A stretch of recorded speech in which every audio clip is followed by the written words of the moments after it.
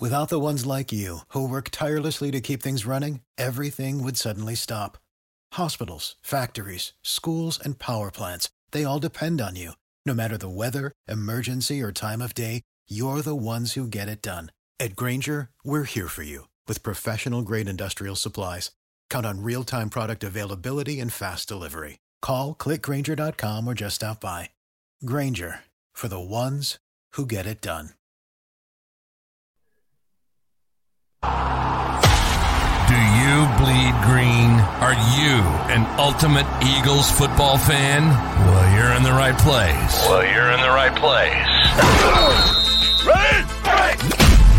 This is Birds 365, hosted by the new Mac and Mac, Jody McDonald and John McMullen. Here we go! Who collectively have covered and talked about more than 50 plus years of Eagles football. Kick off your day with Birds 365. You'll get debate. We love to argue. You'll get the real story from inside the locker room. And you'll hear from some of the great football minds from around the region. You're about to become an Eagles insider. Get in the game. Join Jody Mack and Johnny Mack and join the football community that flocks to Birds 365. Birds 365 starts right now. Welcome to the NFL. Let's go! Let's go! Go!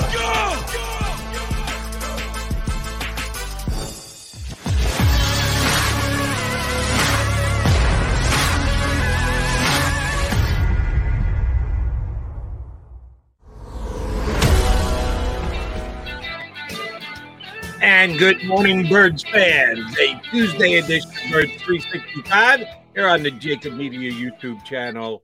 Feel free to go ahead and hit the like. Since you're here early, beat the crowd, beat the rush. Hit that like button as we get another show underway here. John McMullen, Jody McDonald, and a couple of good guests. I think today's show is going to be a good one. A couple of guys who we've had on previously and almost always bring it when they join us today. We'll bring it for you for the next 2 hours here on Birds 365. JM, we're going to start today where we start way too many shows, but I guess you have to. And that would be the quarterback position. We know what the Eagles are dealing with coming into this season. It's kind of Jalen Hurts or bust, and some are more optimistic than others.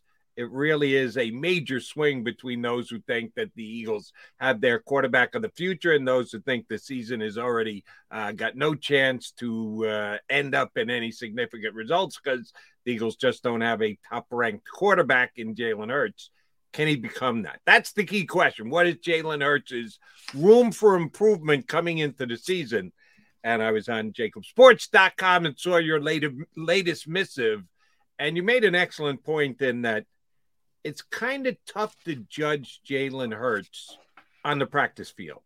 That is not where Jalen Hurts, at least as per under the restraints he was last year with the Eagles, and we expect them to be much the same since they're continuing to show that they don't want to risk anybody's health in any kind of a practice situation, length of practice, intensity of practice just period. So judging Jalen Hurts and what his improvement level in this season is going to be a really tough thing to do until the season starts, unless you're going to go down the road of, hey, they're 4-0 in joint practices, and that's going to be the key to judging the improvement in Jalen Hurts. How are we going to know if the quarterback is any better before the season starts? It's going to be difficult. You know, you're going to hear about joint practices because that's what it is. I mean, you can only report what's going on. But I do remember, and we had Emery Hunt on yesterday, and he sort of jogged my memory to this. It was in one of those joint practices against New England. I remember the Eagles were working on red zone offense. So the Patriots, obviously their red zone defense was on the field, and he was flushing right, which he often does, probably a little bit too often, doesn't like to go to his left as much, but and you know, it's practice, and the quarterbacks in the case of the Eagles have the red jerseys on, and you know, you got to protect them at all costs. So as he's extending the play, which is really one of the biggest strengths of Jalen Hurts' ability as a quarterback, Sure. the whistle blows. Play wasn't over from his standpoint. And I always say Jalen's pretty much unflappable. If you ever met him, he doesn't get upset about too many things. But on this particular rep, he fired the football into the ground. He was clearly frustrated because in his mind, he knew the play wasn't over. But it's practice. In a game, you're going to let it go. In practice, you're not going to let it go because the official made the right decision at practice. You're there to protect the quarterback. You're there to make sure nothing happens from that perspective. And, after both Nick Sirianni, Jalen Hurts, we asked them about it, and they gave this explanation. I'm going to be honest, Jody. I rolled my eyes at the time. I'm like, come on. Because Jalen was very uneven in training camp last year. There were some good days, some bad days, certainly some accuracy issues. And, it sounded like an excuse. Well, after watching the season, It wasn't an excuse. It wasn't. He's not a practice player. He really isn't, because you're always going to blow that stuff dead. And they're going to blow it dead this year. And you're not going to get a feel for what he can do, even in these pseudo live reps, because they're not live reps. And he can't, and that's what Emory said, you can't fake live. And it's different with a quarterback like Jalen Hurts than, say, a Tom Brady or somebody that you can get a feel for what Tom's doing and very surgical. He's not extending many plays. He's certainly not going to flush right and keep looking and looking and looking and looking. So it is something just to throw in the mix. And, it was proven what Jalen said and what Nick Sirianni said was proven to be correct. There are times in practice where he is not allowed to show what he can do, and that makes it more difficult to evaluate him in practice. If you didn't catch yesterday's interview that we did with Emory Hunt, we'd never had him on before. John was able to reach out and get him to agree to come on the show yesterday. He did a really good job with us from footballgameplan.com. I'd never spoken to Emory before, and he did a real nice spot with us yesterday. But he said one thing that just flat out floored me. I thought I was one of the biggest Jalen Hurts fans in town going back to the night that the Eagles called his name in the second round of the draft. Because let's be honest, I would say about 98% of the people here in Philadelphia, Eagle fans, quasi-Eagle fans, diehard Eagle fans, all in one big group, did not like the pick of Jalen Hurts. Most were ready to run Howie Roseman out of town. How can you select a quarterback in the second round when you've just given all this money to Carson Wentz? We have our quarterback. We've got holes. How can you use this stupid factory quarterback that is the Philadelphia Eagles? They think they're – that was the overwhelming sentiment of Eagle fans when they took Jalen Hurts in the second round. I was one of what I thought was very few who thought, I got no problems with the pick. They need a backup quarterback anyway. I think he's fair value in the second round. If they like the kid, it's not a bad pick because he'll be their backup quarterback. I was one of very few who said that. Well, my fandom of Jalen Hurts pales in comparison to that of Emory Hunt. He said with us here yesterday that, yes, he had Joe Burrow ranked as the number one quarterback in the draft. He had Jalen Hurts second. There were two quarterbacks taken in between Jalen Hurts and Joe Burrow, named Tua Tagovailoa at number 5 and Justin Herbert at number 6. And, oh, by the way, I'm a big Tua fan.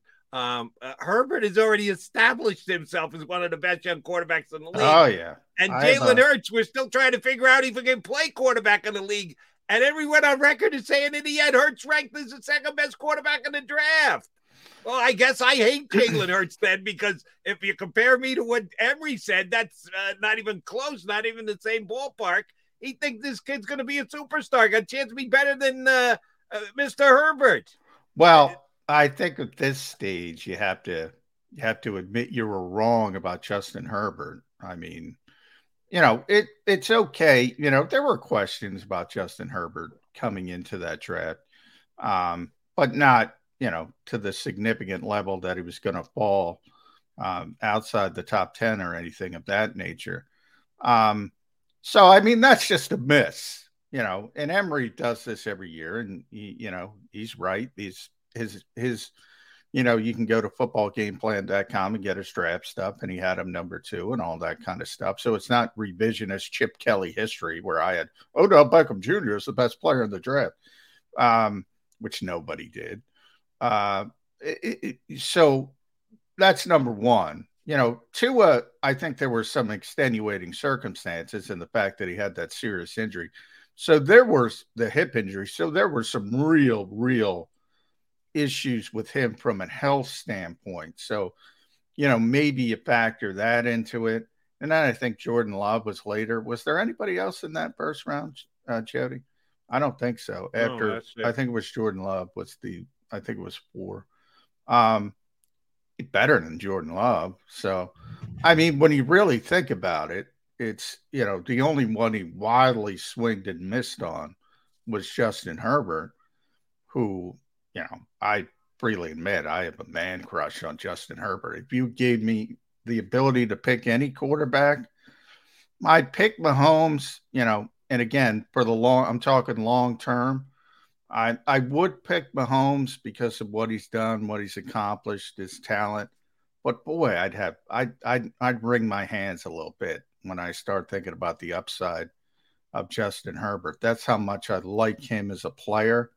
And again, I'm talking long term, so I'm not talking the Aaron Rodgers, the Tom Brady's, and all those. I really, really like him as a player. I like him more than Joe Burrow, and I like Joe Burrow. And we'll see. We'll see how it shakes out. I don't see how you look at those two particular players, Justin Herbert and Jalen Hurts, and say one's got a chance to be better than the other, and the answer is not Justin Herbert. But, everybody's got their sort of I'm kind of the same way with Herbert. Like I'm talking about him in the same conversation with Mahomes. Very few people would do that. So you do kind of fall in love with prospects. The game is changing to where, and we just kind of talked about it, where the ability to extend plays and do off-schedule stuff is more important. And obviously, Jalen Hurts does that better than just about anybody not named Lamar Jackson. So that might factor into it as well. But yeah, I mean, Emory's got to live.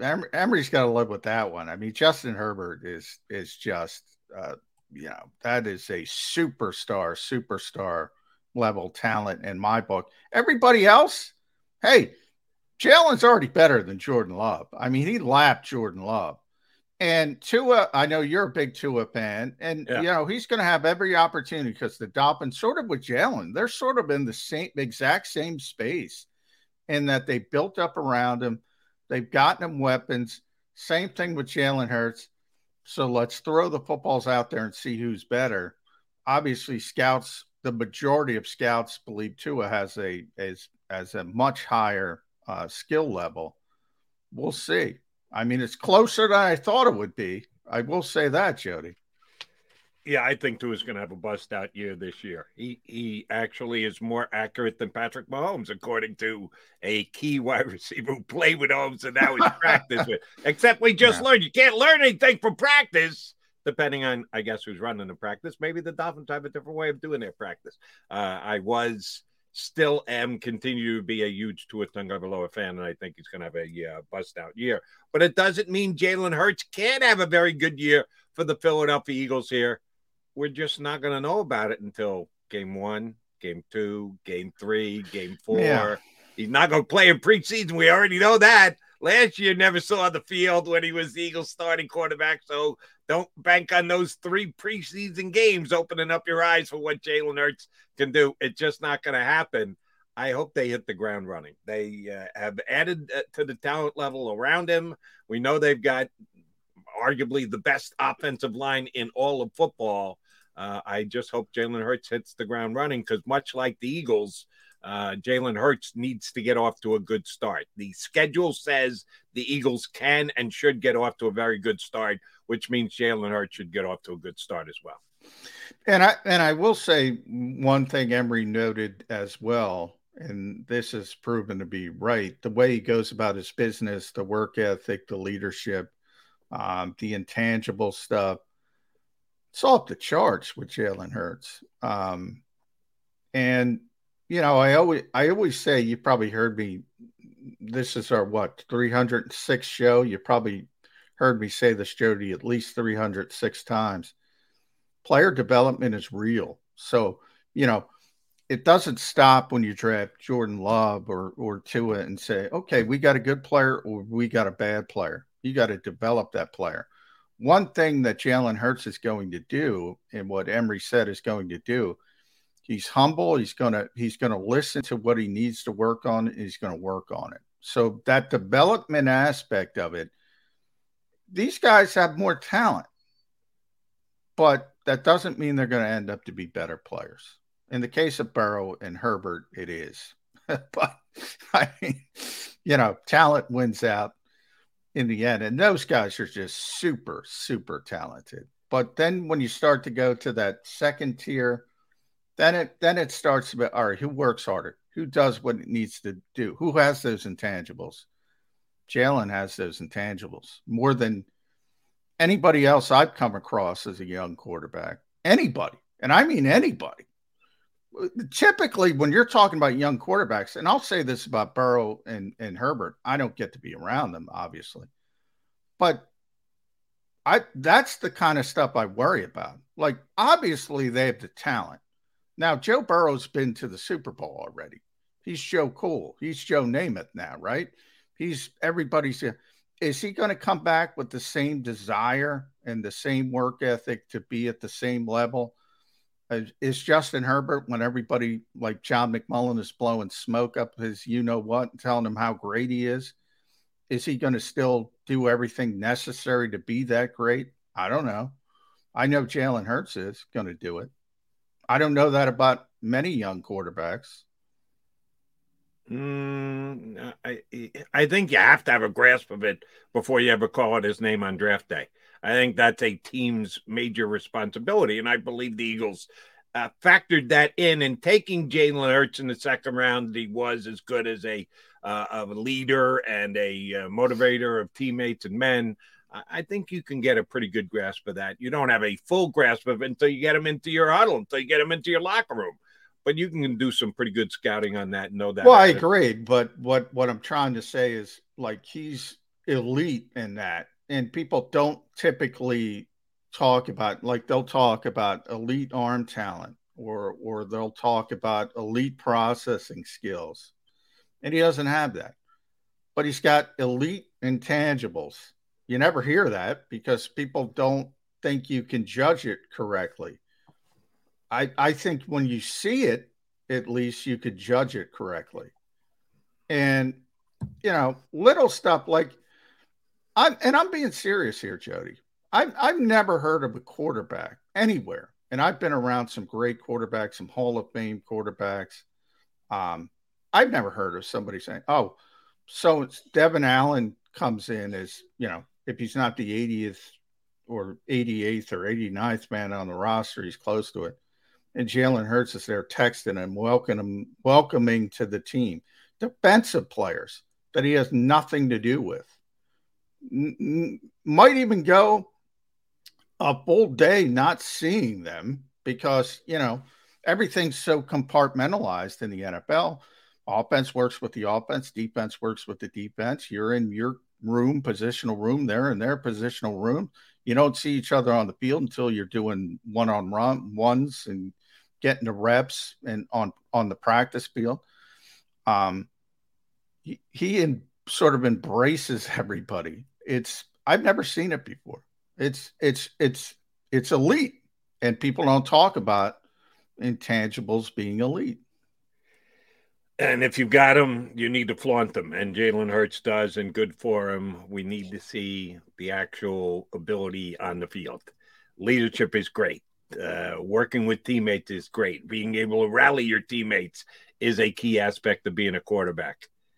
But then on 3rd and 3, you got to be able to hit the guy in the hands and move the chains and keep the drive going.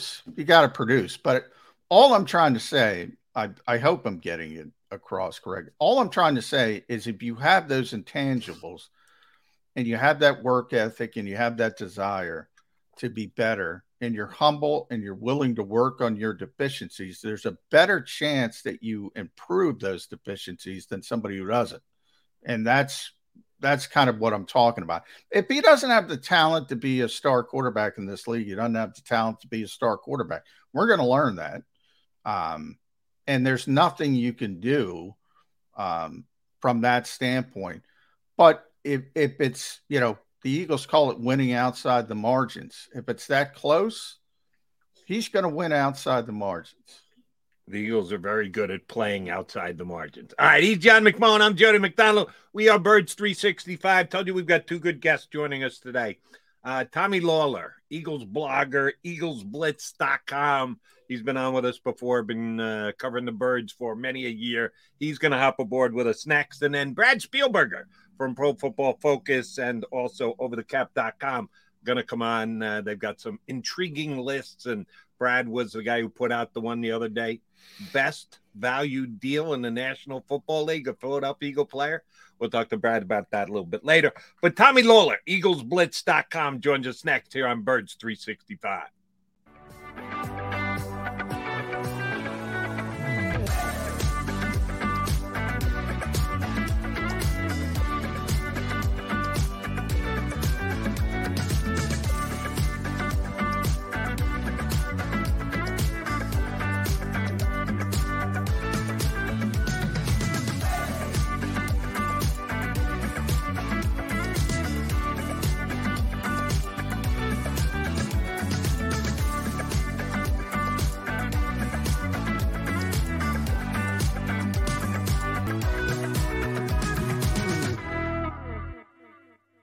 News at 11 with Rick Williams. It's the team you trust to bring it all together. The stories that impact your community, a sports roundup for the locals, and the AccuWeather forecast you depend on. Action News at 11 with Rick Williams.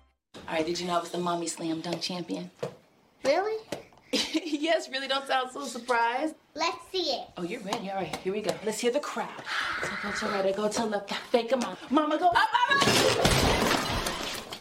She did it.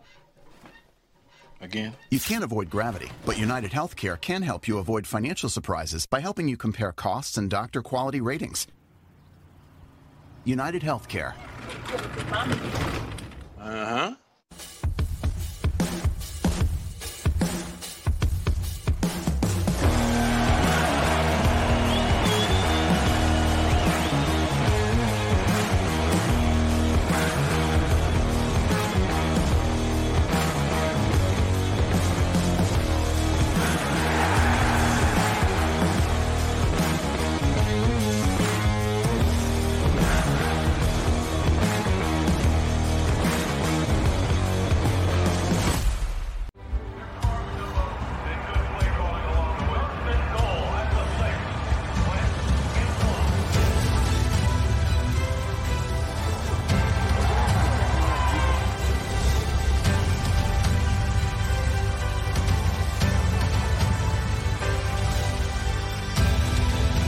Field of life, First Trust Bank is there for you.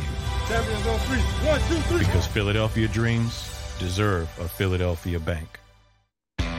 Go for the midnight dares. Go for the game. Go for the hits. Go for the fans. Go for the win. Go to Ocean Casino Resort. Book your trip at theoceanac.com.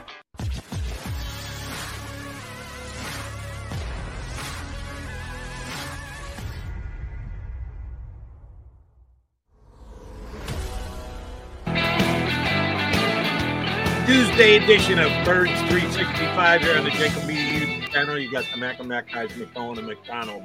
Joined by our bud, Tommy Lawler, a longtime Eagles beat writer, now Eagles blogger on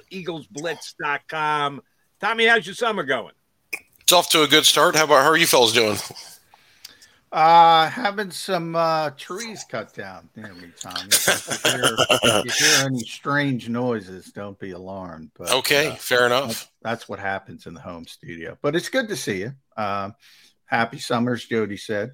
I guess we'll start with Jalen Hurts because Jody and I were discussing that before you came on.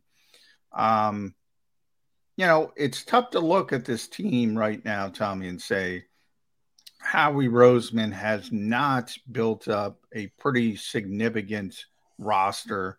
I don't know where you want to put it, but certainly in the top half of the league.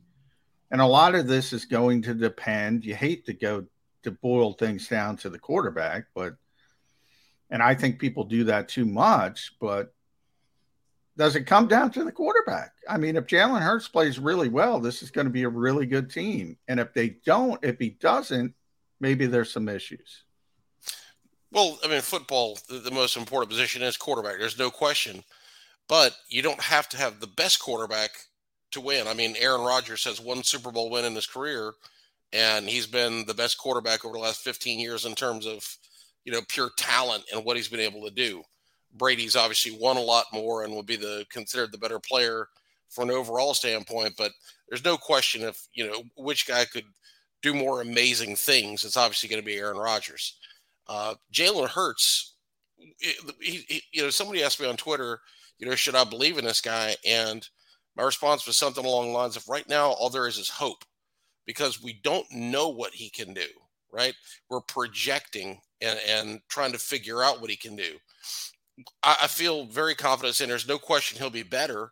The question is, will he be good enough? And that's where things get complicated, because what does good enough mean? Is getting the Eagles into the playoffs and winning a single game good enough? What if he has a great season and there's a slew of injuries and the team, gets to the playoffs and doesn't win because he doesn't have the right people around him? It's hard to say that there's a definitive target that he's got to meet. But I think you kind of know when you watch. And we saw last year, he was able to make plays and do things, but he was doing it against mediocre competition, right? He lit up the Lions, That's great. And we saw some really good things in that game. But when he played Tampa Bay in the playoffs, it was just the opposite. We didn't see good things. So I think the eyeball test will tell us whether he's headed in the right direction and what we think his ceiling can be.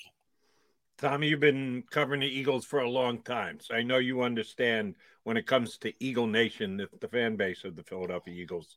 The two things that they love most are watching and rooting for the Philadelphia Eagles and second-guessing the offensive play calling of the Philadelphia Eagles. That's what they do best. This should be a real fun year, because the Eagles have gone out of their way to upgrade some weapon. A.J. Brown, major addition. Devonta Smith, better second season in the NFL. We're all assuming the Eagles are going to throw the football more this year, but they were pretty damn effective running it in the second half of last season. If we're right that they want to throw the ball more, that's the nature of the National Football League. It has become such a passing league. You can't be as run-dependent as the Eagles were last year and think you can go to a Super Bowl. How scrutinized is the Eagles' offensive contingent going to be? And that comes from the head coach to the play caller all the way down. How much of a microscope are they going to be under this year? Oh, certainly a lot, because when you go in and you add A.J. Brown and you have a good offensive line in place, and you have Devonta Smith in year two, and Jalen Hurts is going to have the second straight year under a coaching staff and in an offense. There's all these pieces in place. So just look at it at a piece of paper and studying the Eagles, they should be one of the better offenses in the league. And I saw the other day a fantasy guy on Twitter had projected, and this is a notable guy, had projected Jalen Hurts to be one of the top fantasy quarterbacks in the league next year. And so there's going to be a lot of expectation for the Eagles to be a flat-out good offense, not pretty good, not have some good games, but to be a consistently good offense. So fans are certainly going to feel that way. The media is going to feel that way. The NFL analysts are going to feel that way. So there will be a lot of pressure on them to put up big numbers on a regular basis. Everybody has a stinker here and there. That's just reality. But they need to be consistently good. Last year, They ran the ball consistently well, but the offense would be up and down. There was a couple of games where they struggled to score points. And whether it was turnovers or red zone issues, they had a couple of games they just couldn't put the points on the board. So that's something that's got to change this year. And it will be interesting to see how the offense evolves. I think one of the things that we learned from Nick Sirianni last year is that he's flexible and adaptable. And he had a vision for the team in week one that he wanted to be able to throw the ball and do some things and mix in the run. And then when you watch that team 10 weeks later, the offense was very different. You know, they were running the ball left and right. They led the NFL in rushing attempts for a certain amount of the season. And so he showed the ability to learn on the fly. This year, he'll have new personnel. He'll have more experienced personnel. So I think we'll see a different offense. You mentioned Nick a little bit, Tommy. I've been thinking about the coaching staff as a whole. Very rarely in the modern NFL do you get the band back together, so to speak. I mean, the Eagles have their entire coaching staff back together. Obviously, the key components that people focus on, but even the position coaches, which never happens. It never happens in Philadelphia. It hasn't happened since the Super Bowl success where you lose. So one of two things happen. You have success, you lose guys like Frank Reich and John DeFilippo because they get promotions elsewhere, or you don't live up to expectations and Jeffrey Lurie comes looking for a scapegoat, and there you have your Mike Rose and Carson Walshes and so forth and Press Taylor and on and on and on. The reason Doug isn't here because the Eagles wouldn't let him have Matt Burke or Corey Undlin as defensive coordinator, Press Taylor as offensive coordinator. So you get my point. There's going to be change, and there's probably going to be change after this year because the expectations are so hyped up for this Eagles team.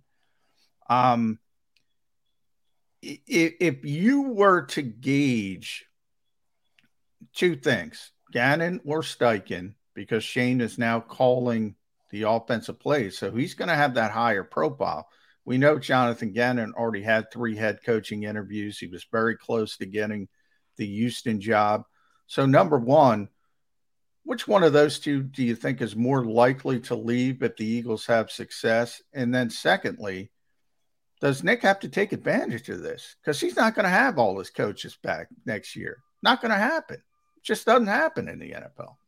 No, you're absolutely right. I mean, when you do have success, as we saw certainly during the Andy Reid era, you know, when they were so good those first few years, they had a really good ability to retain coaches. And later on, you know, all of a sudden you start losing a guy every year. Childress goes, Harbaugh goes, Ron Rivera goes, Leslie Frazier goes, and on down the line. And by the time you get to 2006, 2007, the staff that had originally come with Reid was almost all gone, you know, because they had all just gotten new jobs. And so it's a catch-22. You want to build a great staff and you want to win football games. But when you do, other teams come take your coaches away.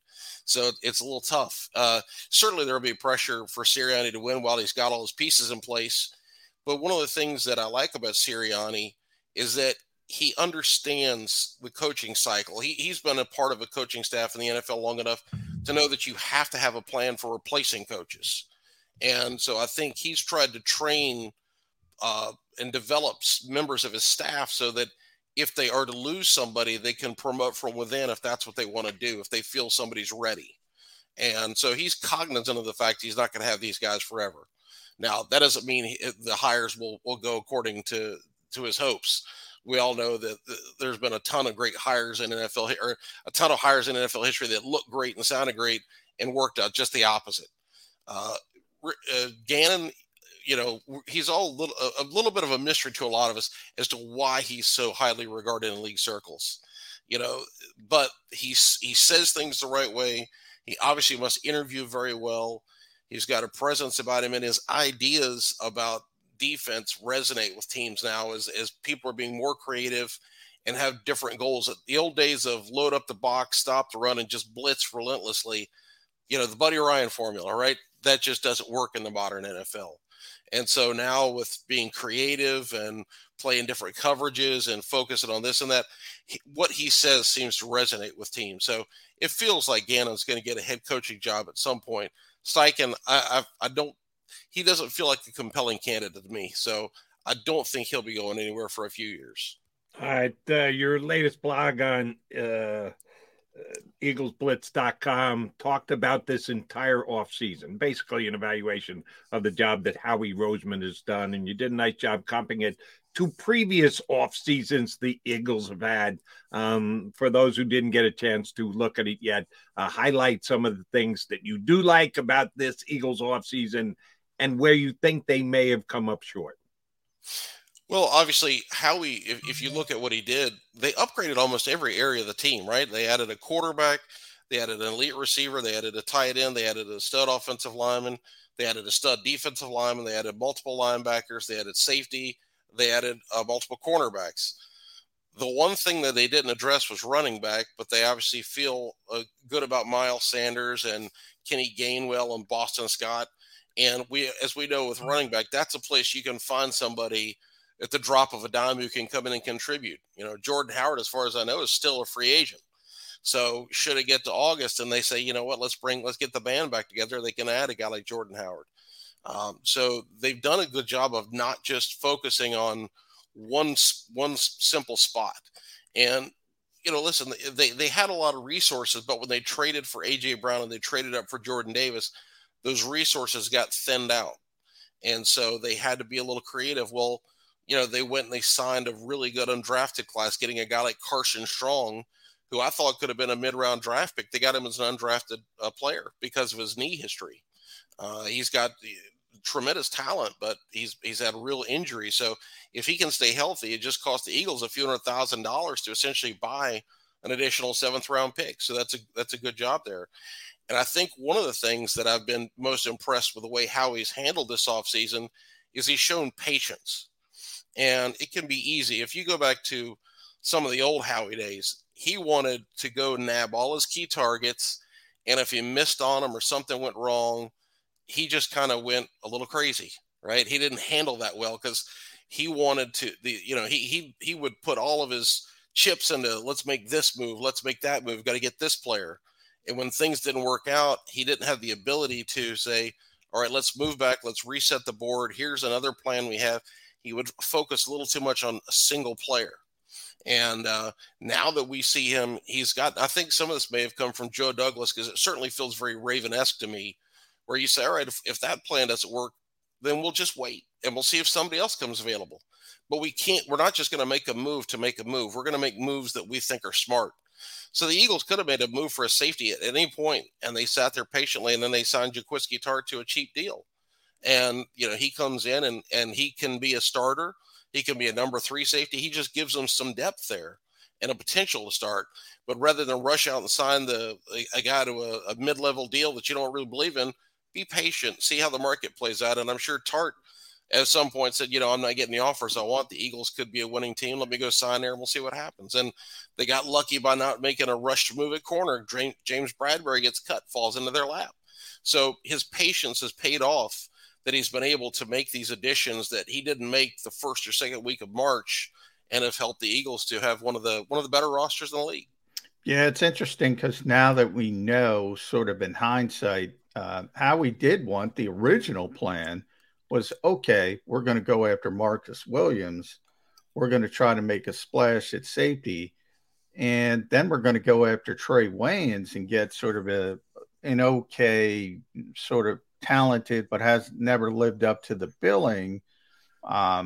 Still under 30 years old. That didn't work out. The Ravens outbid the Eagles for Williams. Trey Waynes said, you know what, I'm thinking about retiring. And all of a sudden, that patience turns into James Bradbury at corner, who's a better player than Waynes, in my estimation. Sure. Now, Tartt's not Marcus Williams, but you still get competency there. So Jody and I were talking about this yesterday, Tommy. Sometimes it's better to be lucky than good and not get what you want originally, because then you got to go looking and open up another door.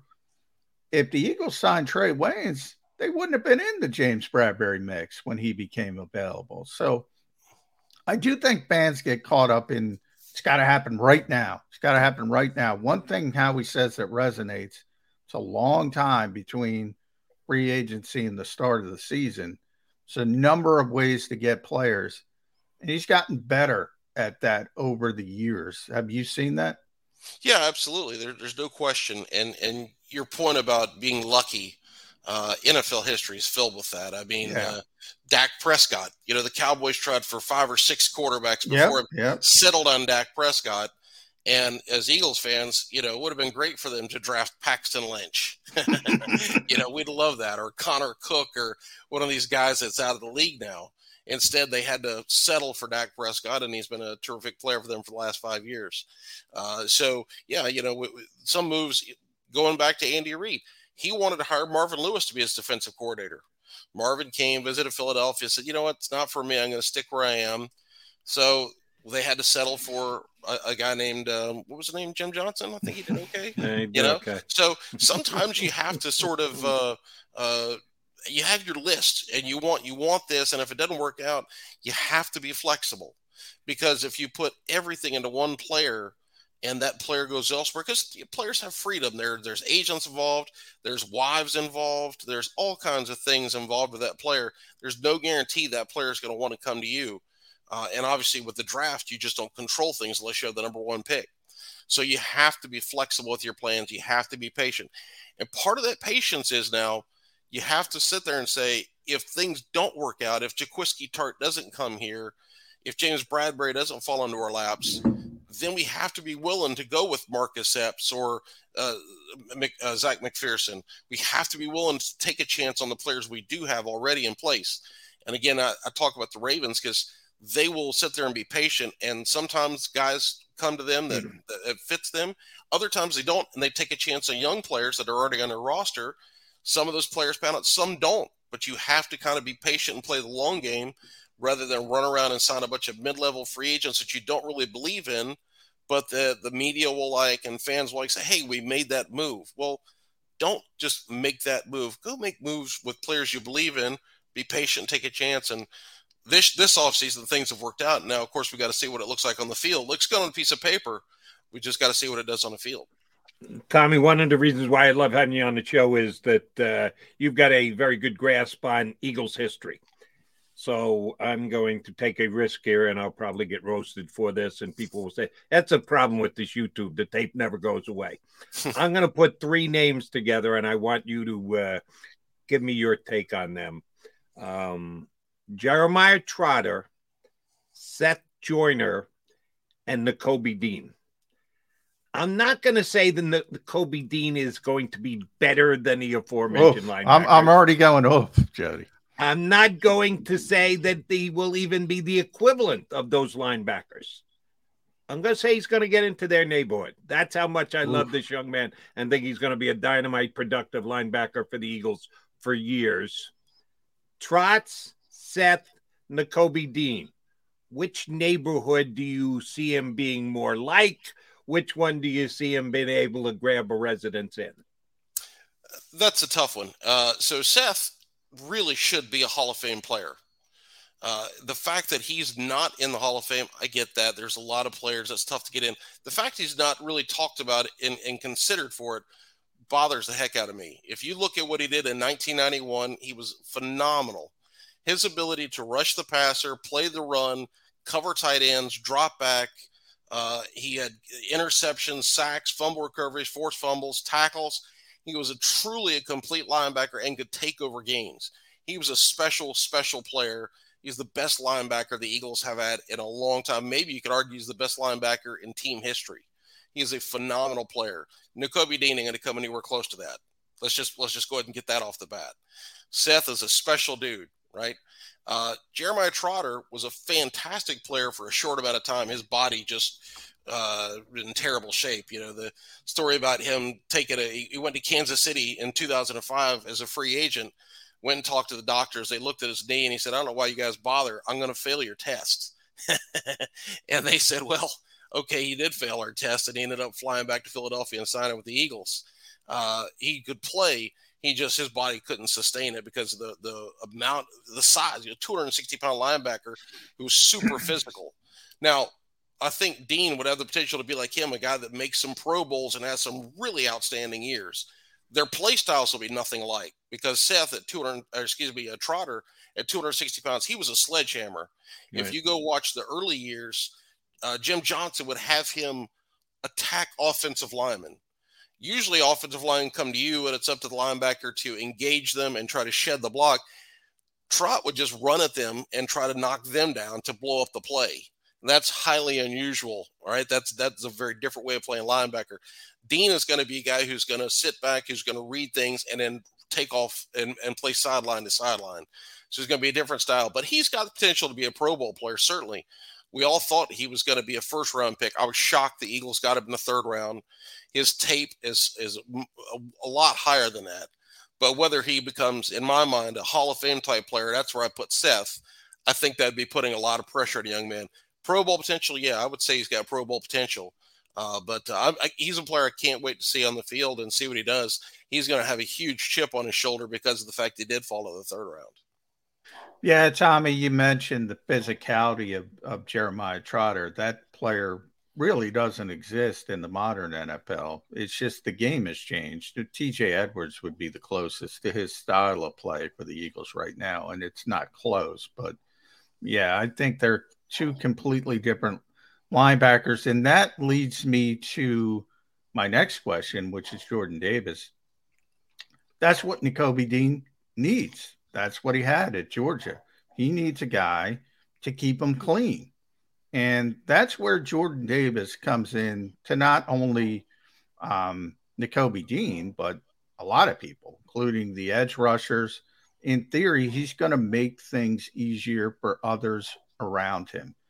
A couple times over the past week, we've had guests, and I'm starting, I don't want to say get scared about this, but I see where they're going. And the fact that as the number 13 overall pick, there's going to be expectations. And Jordan Davis isn't going to be a stat guy. It's just not. He's not going to get a lot of sacks. He might be better than people expect, but he's not going to put up these big numbers. And he still might be really, really effective for the Eagles defense because of Hassan Reddick's getting loose, Josh Sweat's getting loose, Nakobe Dean's turning into a Pro Bowl linebacker. Is that too esoteric for football fans to understand? Or are we going down a bad avenue of saying this kid's the 13th overall pick, he better produce or they're going to look down on him? There will be some fans, obviously. Hey, there's some fans that are never going to be happy, right? They get something in their head. They decide a player's no good. There's still people out there who think Donovan McNabb wasn't a good quarterback, right? Some people have agendas. Some people just don't like a player, and they struggle with getting past their personal feelings.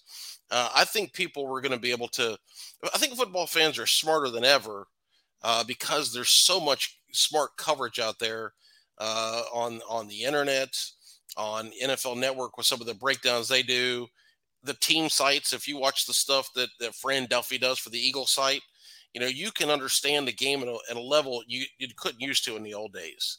And you would have to be basically a coach or have access to coaches to understand it like that 30, 40 years ago.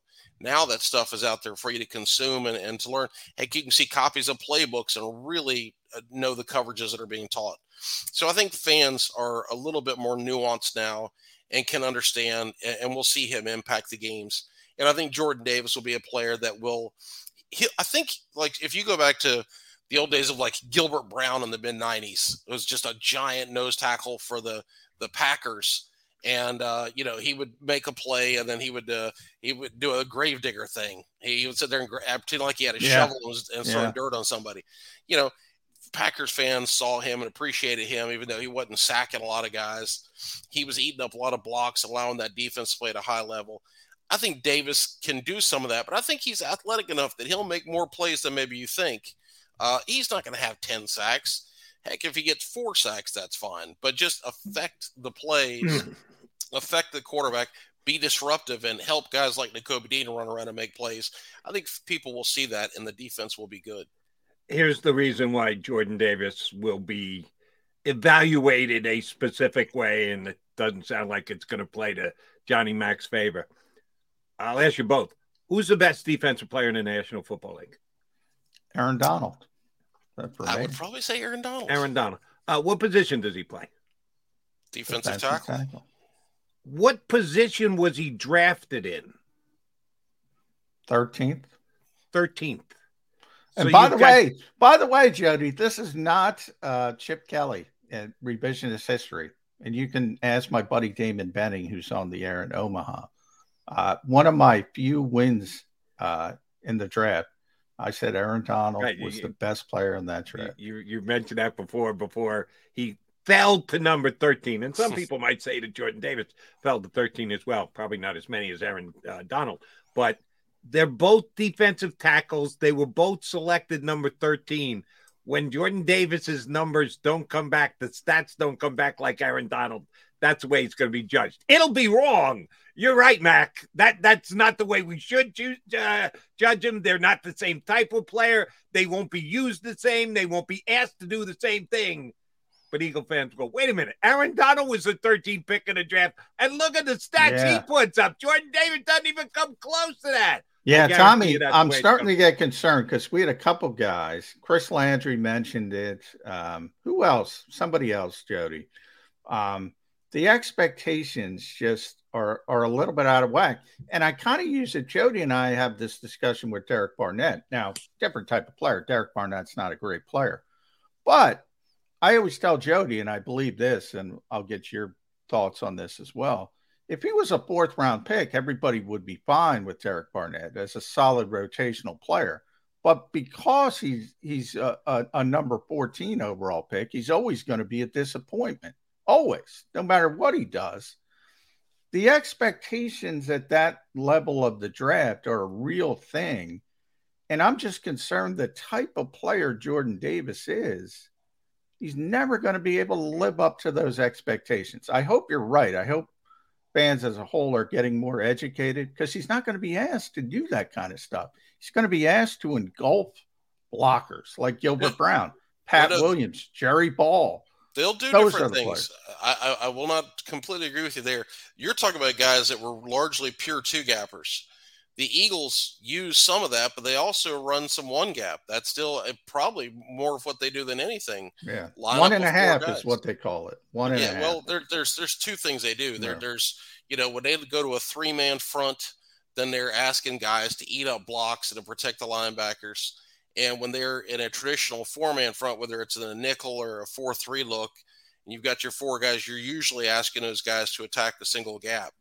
And the thing with Jordan, he is the most athletic defensive tackle in the history of the combine, right? So whereas guys like Gilbert Brown, Jerry Ball, whatever, those guys were big men that could move well. He is on a different level. So the Eagles are not going to have him do the same things that those guys did. They're going to cut him loose at times. Now, it won't be his primary job is to go get the quarterback every play. So comparing him to Derek Barnett, that's tough because Barnett, it's clear cut. Go get the quarterback, and he just doesn't do it enough. You are right. If he was a 4th-round pick, people would be happy with him. I totally agree with. I do think that evaluations are flexible. Like if we go back to where Brandon Graham was looked at in 2014, 5 years into his career, Brandon Graham was thought of as a total failure. Yeah. Well, Brandon's a good – let me just follow up on that for a second, okay. Tommy. Brandon's a great example because I think Brandon is one of the most underrated players in Eagles history, even now, because he never reached 10 sacks. I mean, if you look at the film for 10 years, basically, this is one of the best edge players, defending run, rushing. He's not a finisher. Maybe he doesn't have the length. That was fair coming out. He's never been that great finisher. But I can't tell you how many times I've talked to coaches over the years, Tommy, and they would always start with opposing offensive coaches. They always, we got to block Fletcher. We got to block Brandon. We can't, they're impossible to block at the height of their careers. You look at the Pro Football Focus rankings every year, top 10, every year with Brandon Graham. Amazing consistency. I don't think he's looked at as the star player he is because he doesn't have the sack numbers. I think in the city of Philadelphia, Eagles fans, I think he's a beloved dude, and I think they really appreciate him. If you talk to just casual NFL fans, they'd say, yeah, he's more of a solid player, but nothing more than that. I think that's, you're kind of right. But yeah, no, he's really ended up having a very good career. Halfway through it, he was relentlessly compared to JPP and Earl Thomas. Yep. Well, Tommy frozen up for you, Jody? Up on us. That came out of nowhere. He was solid the whole time, but it happens. Absolutely perfect. Then, boom, he just froze up. The JPP and Earl Thomas, that Brandon had to live with that for years. JPP, we're talking about what you mentioned, Tommy, JPP and Earl Thomas. Brandon had to live with that for years, and I think it's ironic. Look, I think Earl's going to the Hall of Fame, so he's a great player. Sure. But I do think, and JPP is a great player as well, I do think it's ironic that Brandon outlasted both of them with their original teams, which is tremendous to me. Yeah, listen, we got to give Brandon a ton of credit for the person he is, for persevering and having just this super positive outlook that every coach who's come in here has loved that guy. Loved him, because he could have given up. He could have been bitter. He could have, the way Eagles fans treated him those first years, he could have easily hated Eagles fans and said, get me the hell out of Philadelphia. City of brotherly love, my butt. And instead, he stuck with it, took the tough love that Eagles fans gave him, made something out of it. And of course, then arguably the greatest play in team history, when he knocks that ball loose from Tom Brady. We don't have a Super Bowl if he doesn't make that play. So thank God he did stick with it. And obviously the results were a legendary moment in organization history. All right, Tommy, I've asked this question of a couple guys we've had on over the last few weeks. Interested in your take on it too. Eagles schedule, first 5 games: at Detroit, home Minnesota, home Jacksonville, at Arizona. Winnable games. That's not a murderer's row right there that they're going to be facing in the first 5 games. Oh, by the way, the 6th game would be the Cowboys. If the Eagles are 2-3, a lot of people think they should certainly be 3-2, maybe 4-1. The diehards with the eagle-colored glasses will say they're going to be 5-0. But if they're 2-3 and they're not doing what they need to do to win games on both sides of the ball. It's not like they're losing games 42-38. It's not like they're losing games 14-13. The evaluation of play on both sides of the ball is pretty damn even. Who's the hot seat? Sirianni, Gannon, or the play caller, Shane Steichen? They're going to be they'll all be feeling it some. Whose heat will be whose seat will be the hottest if the Eagles are 2-3 heading into that Cowboy game 6? Well, Sirianni, obviously, because the head coach is always going to get the most flack, and deservedly so. He's the head coach. If things go great, he gets credit. If things don't go well, he deserves the blame. That's those guys. Every coach in NFL history was hired to be fired, right? There's very few guys that leave on their own terms. And so some guys, they last 5 years, some guys 10, some guys 20, some guys 1 and 2. And so, Sirianni had a terrific first season, showed us a lot and made us think he's a good coach and can do some really good things with his team.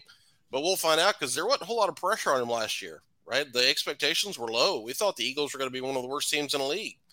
And for them to have the season they did and show the potential they did, all of a sudden now there's going to be expectations and pressure. How will he handle it? How will the team handle it? And based on what we've seen and heard in the offseason, it seems like he's just handling it fine. He doesn't seem caught up in the pressure of the hype. So that's a good thing. But if things do go wrong, how will he handle that? Last year they got off to the 2-5 start, and he was able to weather that storm, right the ship, find some fixes, and get the team where it needed to be. So if they start slow, it's not the end of the world, but it wouldn't be a good sign because that is the weak part of the schedule. I'll tell you why it's a legit question. Because of last year, at 2-5, there were just as many people second-guessing Gannon as there was Sirianni. There was just as much heat on the defensive coordinator as there was on the head coach. He was getting scrutinized, critiqued, borderline buried here in town with Jonathan Gannon. So I think the same thing can happen again this year. I don't believe it's happening. I think Eagles going to be good, and we're not going to have to worry about it. But if it goes bad, I'm telling you, Gannon will be under that same kind of scrutiny, because as much as we say they've added weapons for Jalen Hurts, they've added weapons for the offense, they've added weapons for the defense, too. They spent a lot of money on Hassan Reddick and Kaiser White and Bradbury. The defense is going to expect to be much better. Well, and if they're giving up a lot of points, and for the thing with Gannon that made it was kind of doubled, it was gas on the fire, was the results weren't good and the style wasn't good. Passive defense is just not something that sits well with fans. Mm-hmm. They can live with a blitz where you get beat for a long touchdown, but when you play passively and let a team march down the field and score a touchdown on you, and the opposing quarterback's completing 80% of his passes, that's death by 1,000 cuts, and fans can't stand that. Take some chances, especially in Philadelphia. You mentioned Buddy Ryan. I mean, people want blitzing. They want pressure on the quarterback. No question about it. If you were to play creative coverages and be soft and things like that, that's fine, but the results better be right. If you have bad results and bad style, they're coming after you, and that's one where – without the ones like you, who work tirelessly to keep things running, everything would suddenly stop. Hospitals, factories, schools, and power plants, they all depend on you. No matter the weather, emergency, or time of day, you're the ones who get it done. At Grainger, we're here for you with professional-grade industrial supplies. Count on real-time product availability and fast delivery. Call, clickgrainger.com, or just stop by. Grainger, for the ones who get it done. There's not a lot to say in a person's defense when it's, and that's why we're sitting there saying, hey, play more press coverage, blitz more, be more creative, be more aggressive, take some chance, because if what you're doing isn't working, then you got to change a little bit. He did change a little bit, and the defense got better. So, if they start out, if they play the same way, then Gannon would deserve all kinds of criticism. It would not be a good start. The results are always good whenever we have Tommy Lawler on the show. Make sure you check out his blog, Eagles Fans. Eagles, that's IGGLES Blitz.com. Tommy, always a pleasure, bud. We'll get you on before the season starts. Thanks for hopping on today. Okay. You guys take care. Thanks, That is Tommy Lawler, longtime Eagle beat writer, wrote for Eagles.com, does his Eagles Blitz, IGGLES. Check that one out, Eagles Fans. All right, Jody McDonald and John McMullen coming back here. We got a good spot scheduled for hour number 2. Our buddy Brad Spielberger from Pro Football Focus is going to join us. More coming up next here on Birds 365.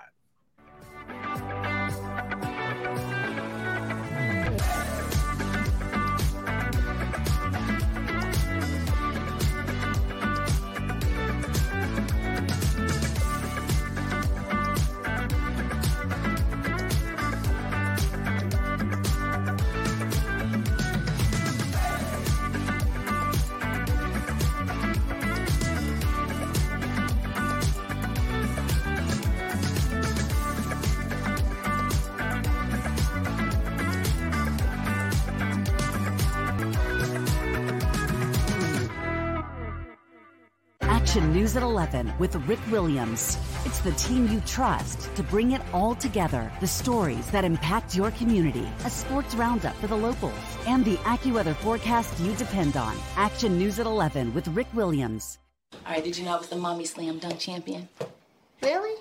Yes, really don't sound so surprised. Let's see it. Oh, you're ready. All right, here we go. Let's hear the crowd. So go to right, I go to left, fake a mom. Mama go up, She did it. Again? You can't avoid gravity, but United Healthcare can help you avoid financial surprises by helping you compare costs and doctor quality ratings. United Healthcare. Uh-huh.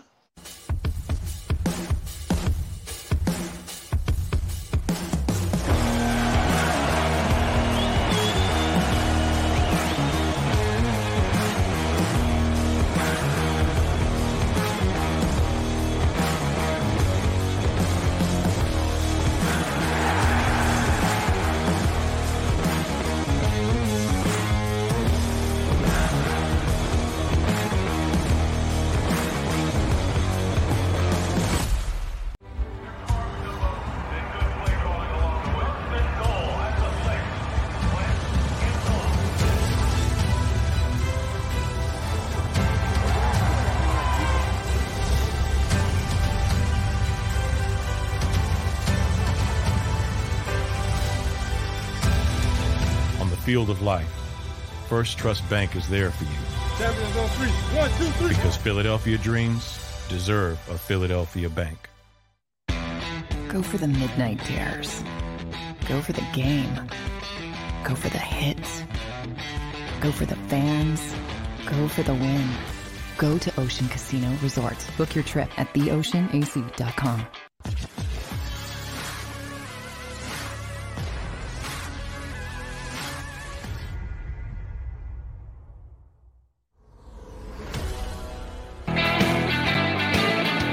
You got your Mega Mac guys.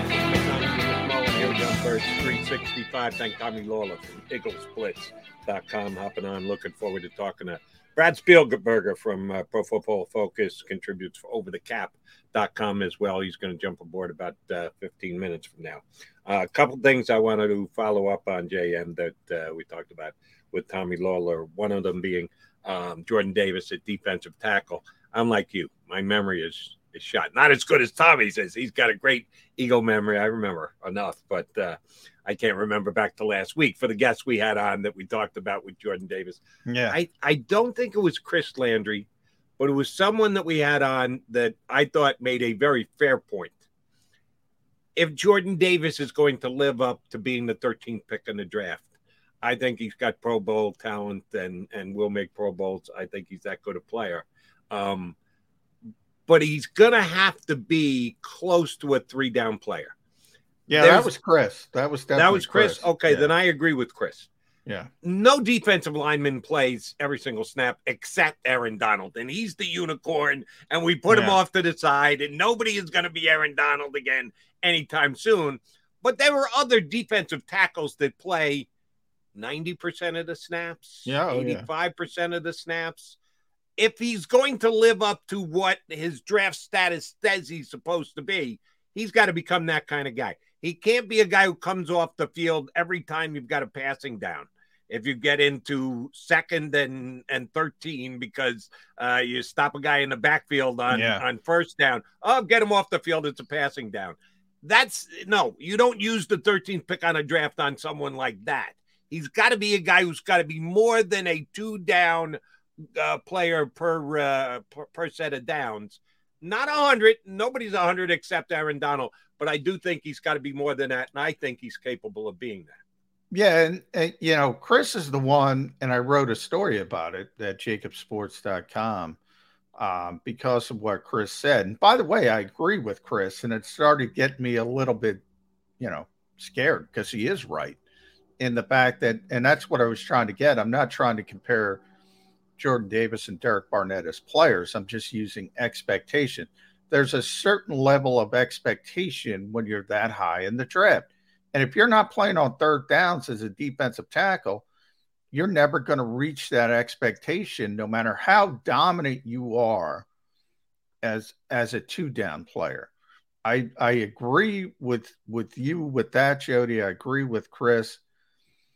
And that's why I'm starting to say, man, and Tommy just talked about, well, he's not going to be Jerry Ball. He's not going to be Gilbert Brown. He's not going to be Pat Williams, these 2-down sort of run-stuffing 2-gap players.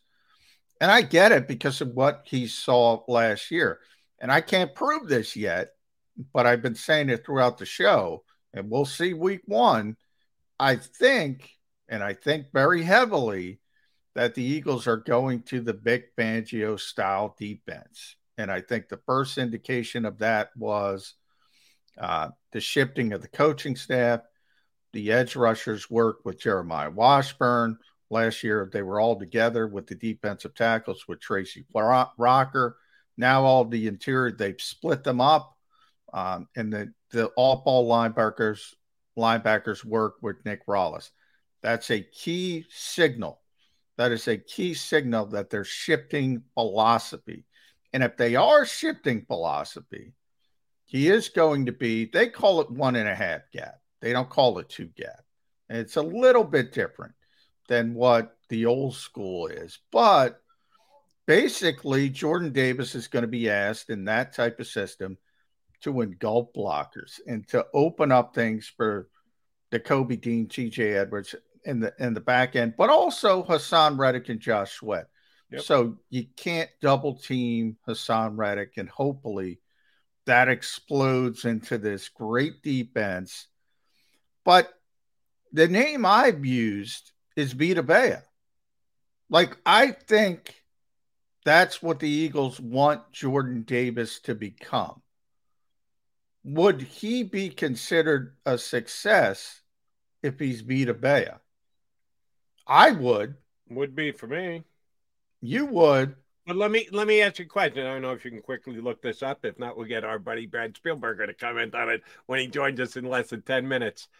How many downs does Vita Vea play? What's the percentage?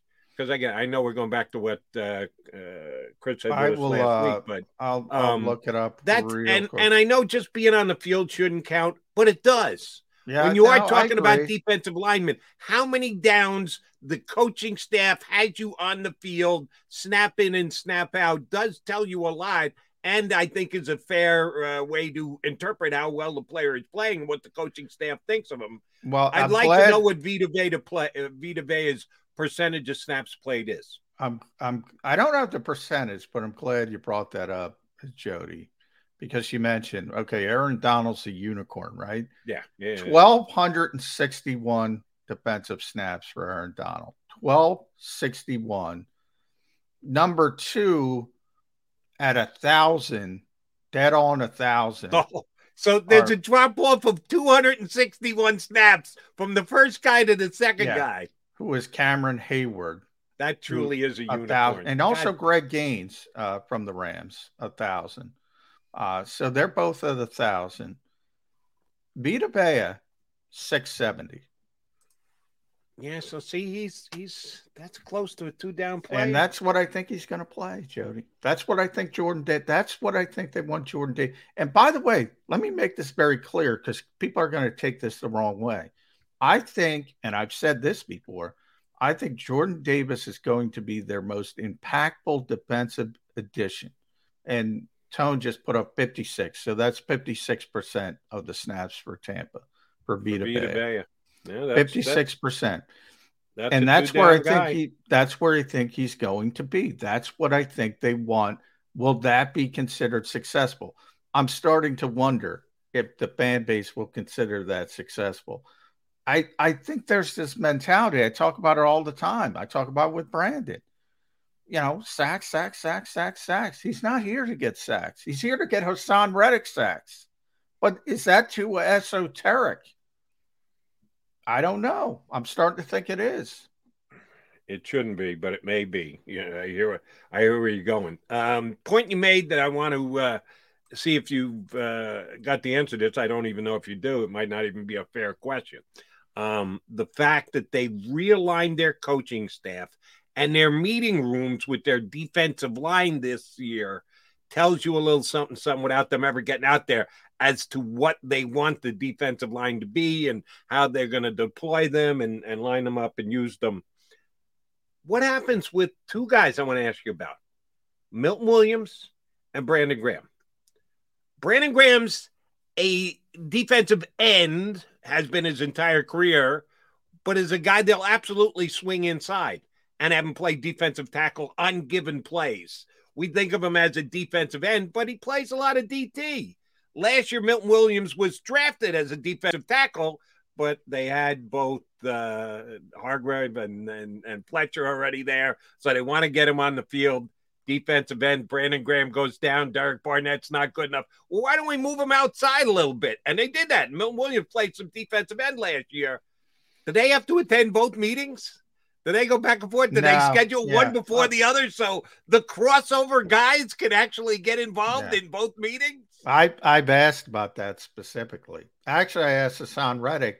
I asked him. It was funny because Hassan was talking to us, and somebody asked him something about a scheme, and he said, "I can't talk about scheme. I can't talk about scheme." And then I was up next, and I said, "Well, I'm going to ask anyway." I said, "Hassan, what's your day look like? Are you working with Tracy Rocker or are you working with Nick Rollis?" Thinking, are you working with the defensive line coach or you're working with the linebackers coach? And then he probably slipped up. Gannon probably got mad at him. He He said, no, I work with Jeremiah Washburn. And I'm like, what? What this? And since that point, we've gotten, we've kind of bared down, and they added this positional coach who was working with what Gannon calls the overhang players. So it's basically the defensive ends and the Sam linebackers, which are Hassan Reddick, Patrick Johnson, and Kyron Johnson. And then the Brandon Grahams, Josh Sweats, Derek Barnett's. They all work with Jeremiah Washburn. The interior guys, they work with Tracy Rocker. That's the Jordan Davis, Fletcher Cox's, Javon Hargrave, Milton Williams. And then you have the all-ball linebackers working with Nick Rollis. Clear shift in philosophy, which indicates they're doing something different. And that something different is Vic Fangio and more Brandon Staley, to be honest. Brandon Staley's version of Vic Fangio's defense. That's what I think is going to happen. If I'm wrong, I'll show up after week 1 and say I'm wrong. But I think very heavily that's going to happen. And when I hear, people like, and I'm not trying to say anything bad about Tommy, that's all they've seen. And they think Jordan Davis is going to play like Fletcher Cox or Javon Hargrave because that's what they saw last year. They didn't have Jordan Davis last year. They didn't have a player to do what they want to do with Vic Fangio's defense. Now, will there be times they'll use a traditional 4-man front? Yeah, sure. But in that instance, I think it's going to be Fletcher and Javon. They're really, really good.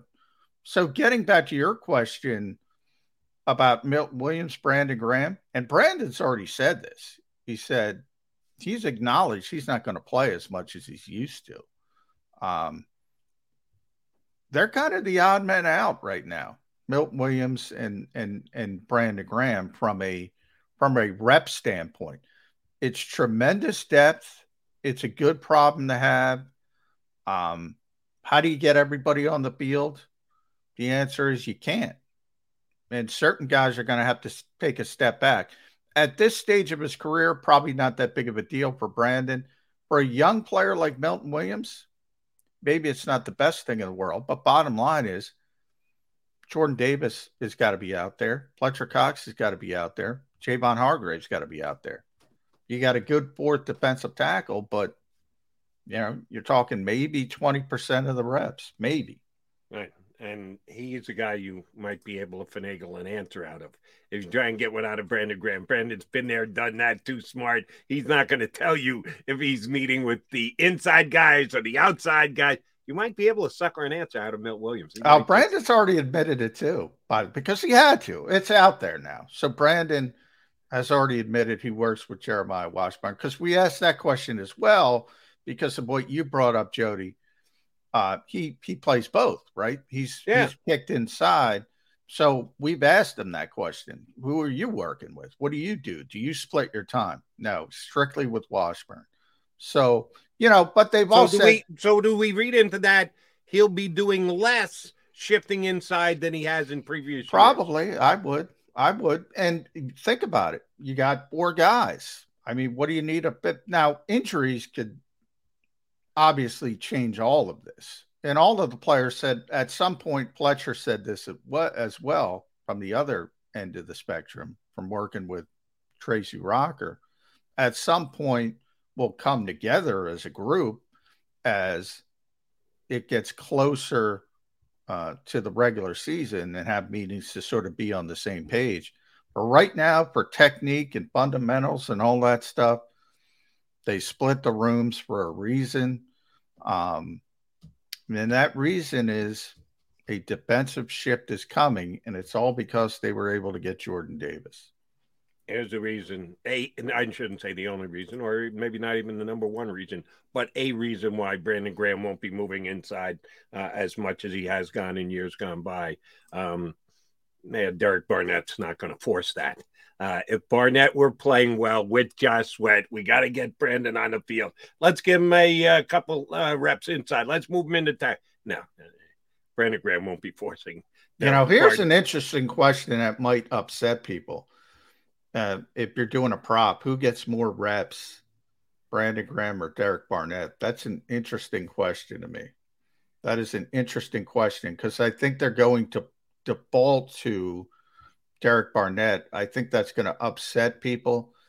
Now, I think Brandon's a better player. I think Brandon will ultimately prove he's healthy enough and will usurp him. But I think to start, because of his age, because of the injury, I think it's going to upset some people.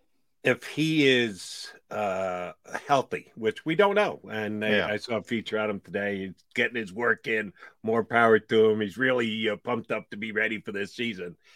If he is healthy and Derek Barnett plays as much as Brandon Graham, yeah, they've got some answers to give to an Eagle fan like Gertrude. No, that can't happen. That can't play itself out this year on the Eagles. 34, Jody. 34. 34 what? That's how old Brandon is. Coming off an Achilles. At 44, I'd rather see Brandon Graham out there than Derek Barnett. All right, Mac guys, quickie timeout, come back. Brad Spielberg from Pro Football Focus and overthecap.com going to jump aboard with us here on Birds.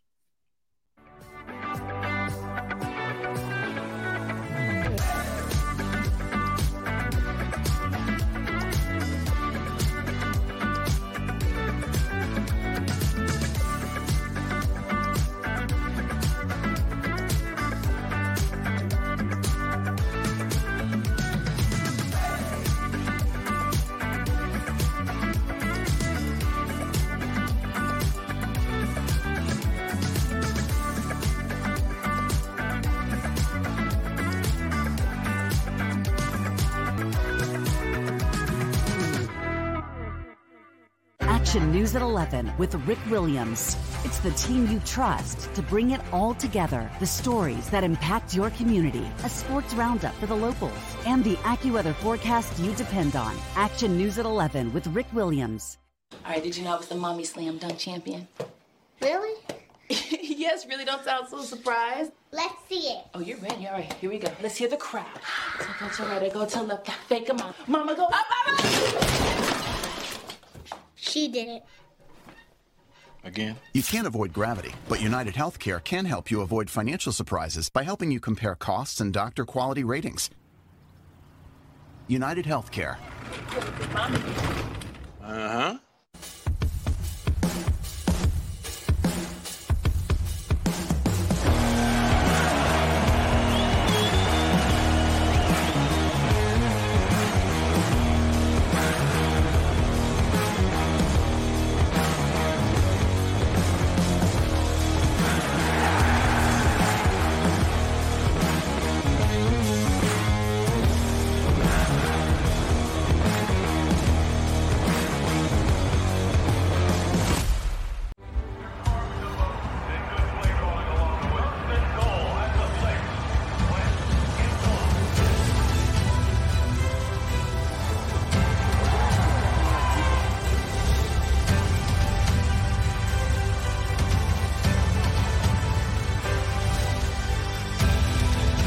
Field of life, First Trust Bank is there for you.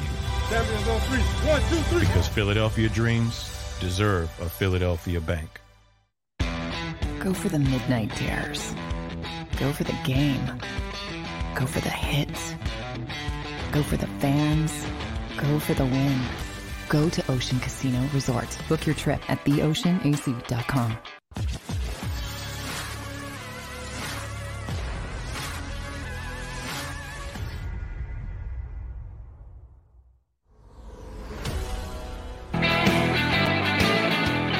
Appreciate you streaming in here on Birds 365. John McCone, Jody McDonald, joined by Brad Spielberger from Pro Football Focus, does contributing for overthecap.com as well. How's your summer going there, big guy? It's going pretty well. How about you guys? Doing well, Brad. Good to see you. Now, tell the truth. You did your top 32 contracts in the NFL. You kissing a little, you know what, with Eagles fans. You know, they can be vicious if you say bad things about the Eagles. They sure can. I mean, look, the number one thing they say is how Howie Roseman's not a good GM. I put him in my top 5 GMs as well. So I'm kind of kissing their butt and also, I guess disagreeing with them in some respects as well. Yeah, I put Howie in my top 5 GMs. I never got so much hate, Brad. Never got so much hate in my life. I believe it. All right, Brad, you did put Jordan Mailata's contract as the best valued contract in the National Football League, and 3 of us agree Howie Roseman should get a ton of credit for that. How high is high for Mailata? Are we talking about 5 years straight, Pro Bowl type production, all pro stuff? How good do you think Mailata could be to make his contract the best value contract in the National Football League? Yeah, I really think he has the ability to be one of, if not the best tackles in the NFL. I discussed in that ranking that was based off of 700 snaps actually on an NFL field. They went ahead and gave him that early extension. I remember hearing he looked like the best player in camp that offseason before this extension, the 4 years, $64 million deal, which he'll now start to play on this year. And I recall hearing that, and a lot of people thought, as you guys know, last year the Eagles were not going to be a good football team by any stretch of the imagination. And I had one person say, being the best player on that practice field doesn't mean a whole lot. And obviously, they ended up being a playoff team. And long story short, I think he can be one of the best tackles in football because he's 6'8" and 360 whatever pounds, and is really good in the run game and as a pass protector. It's not like he's a one-dimensional guy. Jeff Stoutland, the offensive line coach there, has worked wonders the last several years with a lot of players. I think he has room to grow and is already, graded out for us as one of the best tackles in football. Now, there was another Eagle in your top 32, but before we get to that, I want to go into Howie's philosophy of sort of identifying players, as you mentioned early, trying to get them done early. From this perspective, Brad, we had Andrew Brandt on last week. Was it last? Yeah, last week, Jody.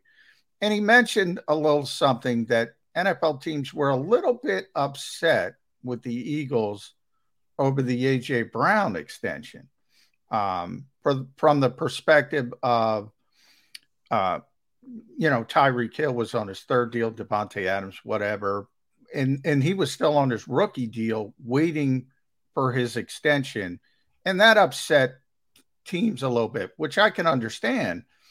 But this is typical Eagles MO. They just did it with somebody outside the organization. They had to pick him up, acquire him. Because if you go back to last year, the 218 class, it was not only Mailata, it was Josh Sweat, it was Avonte Maddox, it was Dallas Goedert. They got him done early. So if you think about if the Eagles drafted A.J. Brown in 2019, he would have been up for that early extension before this season. So they beat it by a couple months. But if I say to you, teams were upset about the A.J. Brown extension, do you agree with that? Or do you think that's just sour grapes? Not at all, because there are teams that are not willing to kind of put their necks out and be proactive and be the first team to market. There are a few teams, the Eagles being one of them, that don't just kind of let things settle around them and then go ahead and advance negotiations and get these deals done. They should thank the Eagles all the time for establishing markets, and then they can react to them and go back to their player and say, here's now where it's at, because a couple of these smart teams that are actually proactive and do their own work, have kind of established where we're at. So I get what they're saying. I understand, where they're coming from in terms of him getting that $25 million per year value. Even though the last year of the deal does have a kind of a big inflated salary, but nevertheless, you also have to consider when you trade for a player, especially when you trade top end capital like a first round pick, that player adds a lot of leverage. The Eagles, again, were smart to not wait a season like we're looking at with Orlando Brown right now, holding the Chiefs hostage like Jamal Adams did with the Seattle Seahawks. You go down the list of players that were acquired for first-round picks or more, and then the team waited a season, that player played well, and then they took them, hostage and held them for ransom. So for Philadelphia to agree to that deal as a part of the trade is, again, a sharp move. Yes, it was a top-of-market deal, but now Deebo Samuel, DK Metcalf, maybe Terry McLaurin, all those guys have a new market they're looking for and are pointing to that contract. That's probably the teams that are pissed off at them. But, if I'm the Eagles, who cares? All right, here's who cares a year down the road. What kind of numbers does A.J. Brown have to put up this year to justify the contract? Where we come back next year and go, see, Howie Roseman ahead of the game. He was thinking outside the box. He ended up getting a bargain. Or what was Howie Roseman thinking? He got ahead. Now A.J. Brown. What kind of numbers does A.J. Brown have to put up for us to say, yes, just another thinking ahead, Howie Roseman beat the rest of the market type deal? After all that praise, I will say I think there's more risk in this move than a lot of folks are considering. I want to say A.J. Brown has had both of his knees operated on already at this point. He obviously misses time pretty much every season. Never, the whole season, but he has not played, if I remember correctly, a full 16-game slate through his first 3 years in the league. So there is definitely some risk involved. I would say this. He's got to be, one of the better receivers on a per-game basis, putting up, a couple 100-yard outings and scoring the football. But I also think the big thing here is he can be your number one X up on the line, going up against press coverage, and that enables you to then get more value out of a Devontae Smith, obviously, a first-round pick in his own right, to then move him around, to not be able to have number one corners going up against him, to have him off the line of scrimmage and not facing as much press coverage and getting those free releases and using his athleticism and his route running ability that we all talk about so much, that will be amplified. So, yes, he needs to produce in his own right, but I also think he is a force multiplier for this offense in that everyone else around him can eat a little bit more because of the attention he commands. Well, I would go, my concern with AJ's contract, Brad, as you mentioned, Devontae Smith. Now it's down the road. You don't have to worry about it for a couple of years. But if Devontae Smith develops into the player a lot of people think he could be, including myself and Jody, don't know where you are with Devontae, but if he turns into a star player, can you pay two wide receivers in the modern NFL at a top tier level? So it would be going in. So 2 more years would be required until he's due for that early extension because he's a first round pick. Obviously, the 3rd-year option or the 5th-year option, is at your disposal as well. So you could stagger it to where entering A.J. Brown's 3rd contract year would be the 1st year of a potential new extension for Devontae Smith. Or you could say, look, we're going to let you play out that 4th season because we have that 5th-year option, and you'd still be going into, another year of cheaper control. So I think it is tough to pay 2 receivers $20 million plus or even $15 million plus to 2 guys. I think Seattle right now with DK Metcalf is probably struggling, thinking about Tyler Lockett and DK Metcalf without even knowing who their quarterback is and all those considerations. But I think the 4-year term of A.J. Brown's deal enables them to basically, when Smith comes up, if he grows into the player we think he can be, they can then kind of phase, A.J. Brown out and then bring in Devontae Smith's money in. All right, Brad, the other guy that you had on the Eagles in your top 32 value quarterback rankings on PFF was Dallas Goedert. And again, the Eagles seem to be ahead of the curve. The tight end market hasn't exploded like the wide receiver market, but it's grown pretty damn quickly with guys getting franchise tags, which I'm not sure they're, in my evaluation, franchise-type players. Why do you think the Goddard deal is as good as it is? Well, you nailed it right there. I mean, for David Njoku to sign a deal that's just below Dallas Goedert, is crazy. I mean, Dallas Goedert is a better player in every facet of football, is more productive as a receiver, and is a better blocker in the run game. And so, again, them and the Ravens with Mark Andrews are smart to get those deals done.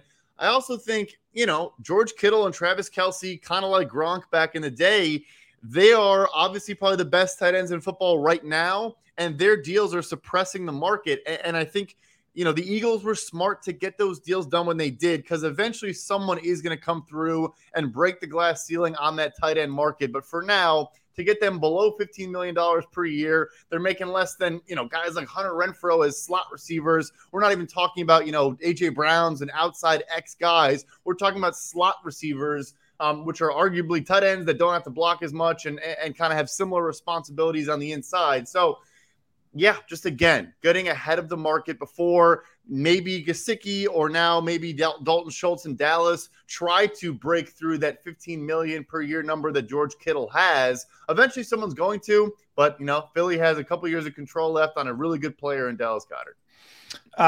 Want to look at your top 5 as a whole when you look at the best contracts, and you have Mike Evans from Tampa Bay, Darren Waller from Las Vegas, Cortland Sutton from Denver, Rob Havenstein, the offensive tackle from the Rams. And I'll even throw Patrick Mahomes because I think obviously that's an interesting one at number 6. And I agree. People don't realize how team friendly that deal was. If there's a theme to that top 5, Brad, what is it? And it seems to me, and correct me if I'm wrong, where we're talking about sort of the Eagles getting ahead. This seems to be guys on their contract, overplaying their value, or I'm mistaken that. I think it's a little bit of both. Like, for example, Cortland Sutton, the Broncos, to sign him to an extension in November of last year, and there have now been 12 players at wide receiver that have signed bigger contracts than him in the last 6 months. That's, again, a timing thing where that was just remarkably well done by their new general manager and George Payton. But, yeah, for Mike Evans, for example, I think part of that, too, is not only has he outplayed it, he's never had fewer than 1,000 receiving yards going into his 8th NFL season, but also the wide receiver market explodes, and he's still on that deal. I do think it's possible he signs an extension before the season, especially now with his teammate in Chris Godwin making $20 million a year, and he's still on that old deal. But, yeah, get it early is a huge part of it. Outplaying it is a huge part of it. And then, of course, just, if the market explodes and you're still on your original deal, it just gets better and better from a value standpoint. That applies to Rob Havenstein at right tackle. He also was signed right before that market took off. And now there's maybe a half dozen guys making double what he's making. All right, Brad, I need you to clarify something for me. You know how great you are with the cap. We'll find out if you understand the penalty aspects of the NFL is tied to the cap as well, because this whole Deshaun Watson thing is confusing me. Was reported this week that if the NFL sticks to its guns, as it leaked out this week, they'd like a minimum of a year on the sidelines for Deshaun Watson. And hearing starts today, and we'll get more info on it over the next week to 2 weeks. But if they get the year, or if they had agreed to a year, because they did negotiate a settlement, they tried, neither side could agree, so that's why they're going for this hearing. But they could have negotiated it out ahead of time.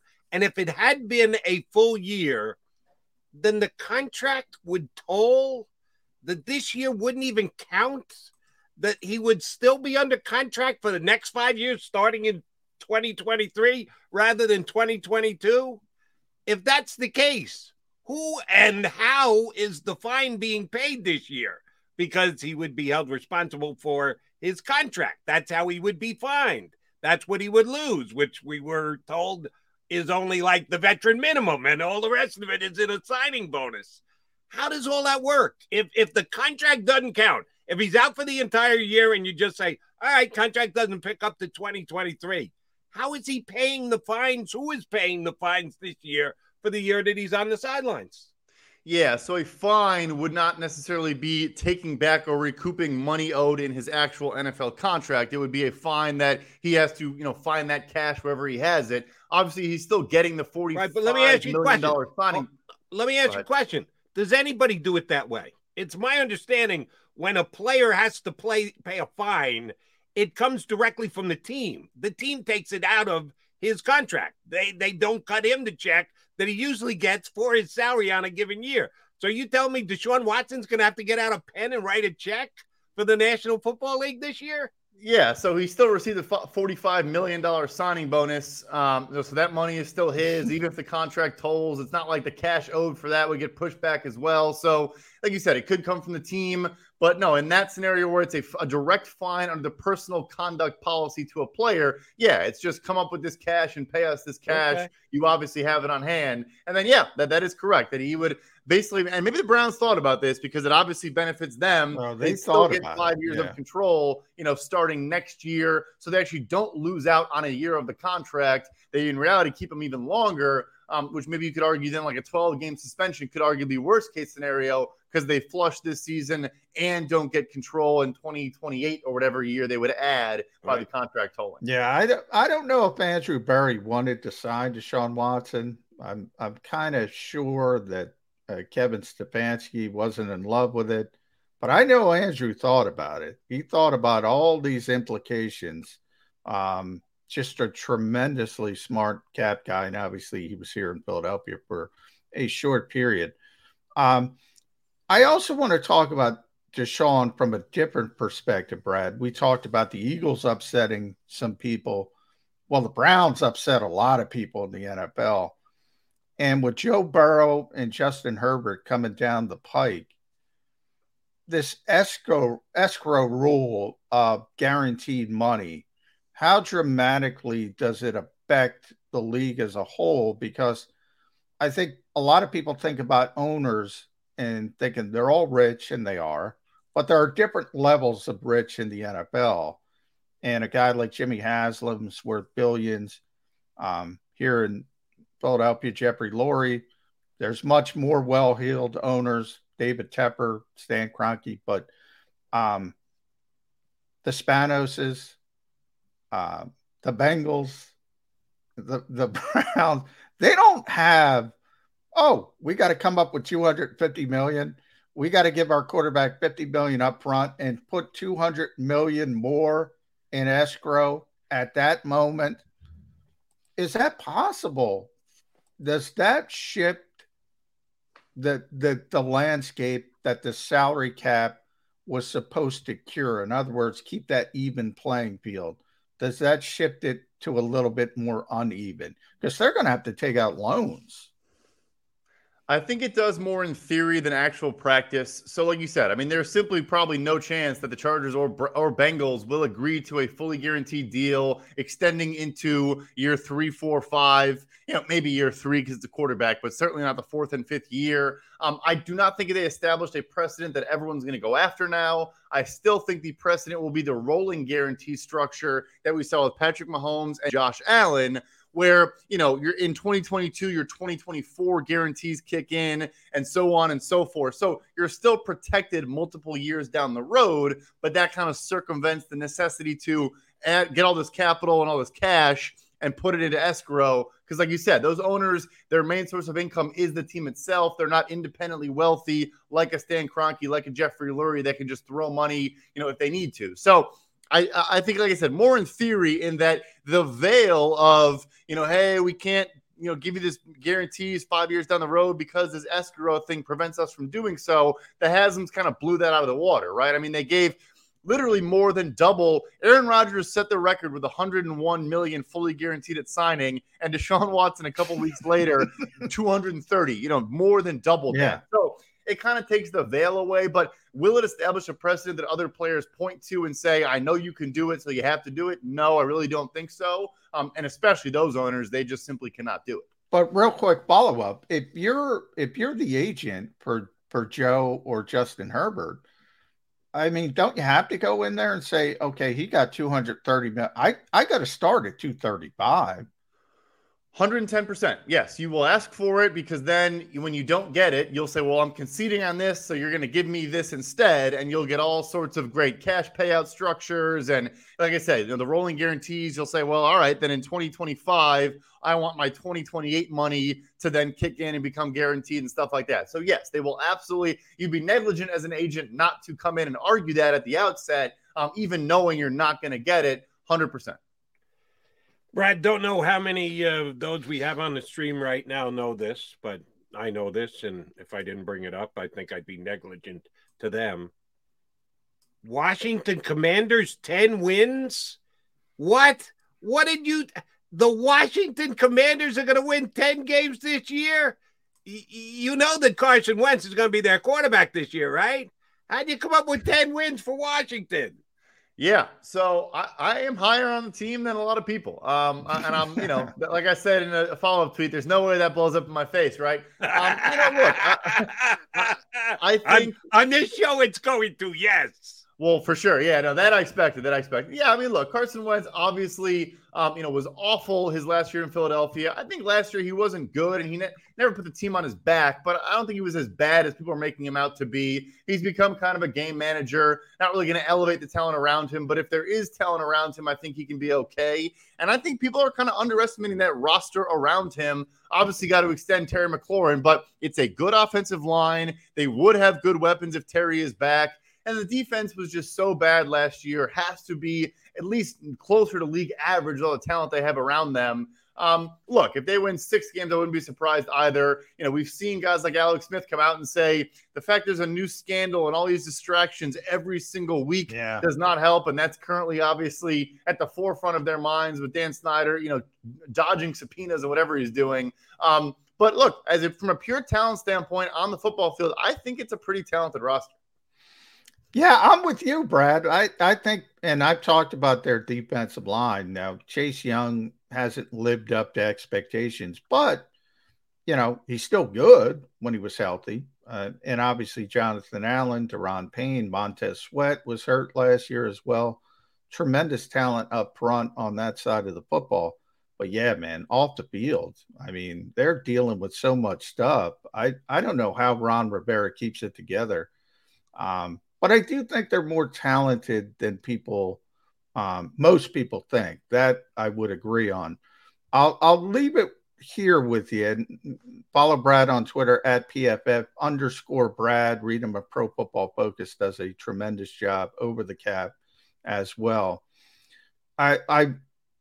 We talk about the Eagles all the time being very sort of proactive and forward thinking when it comes to contracts.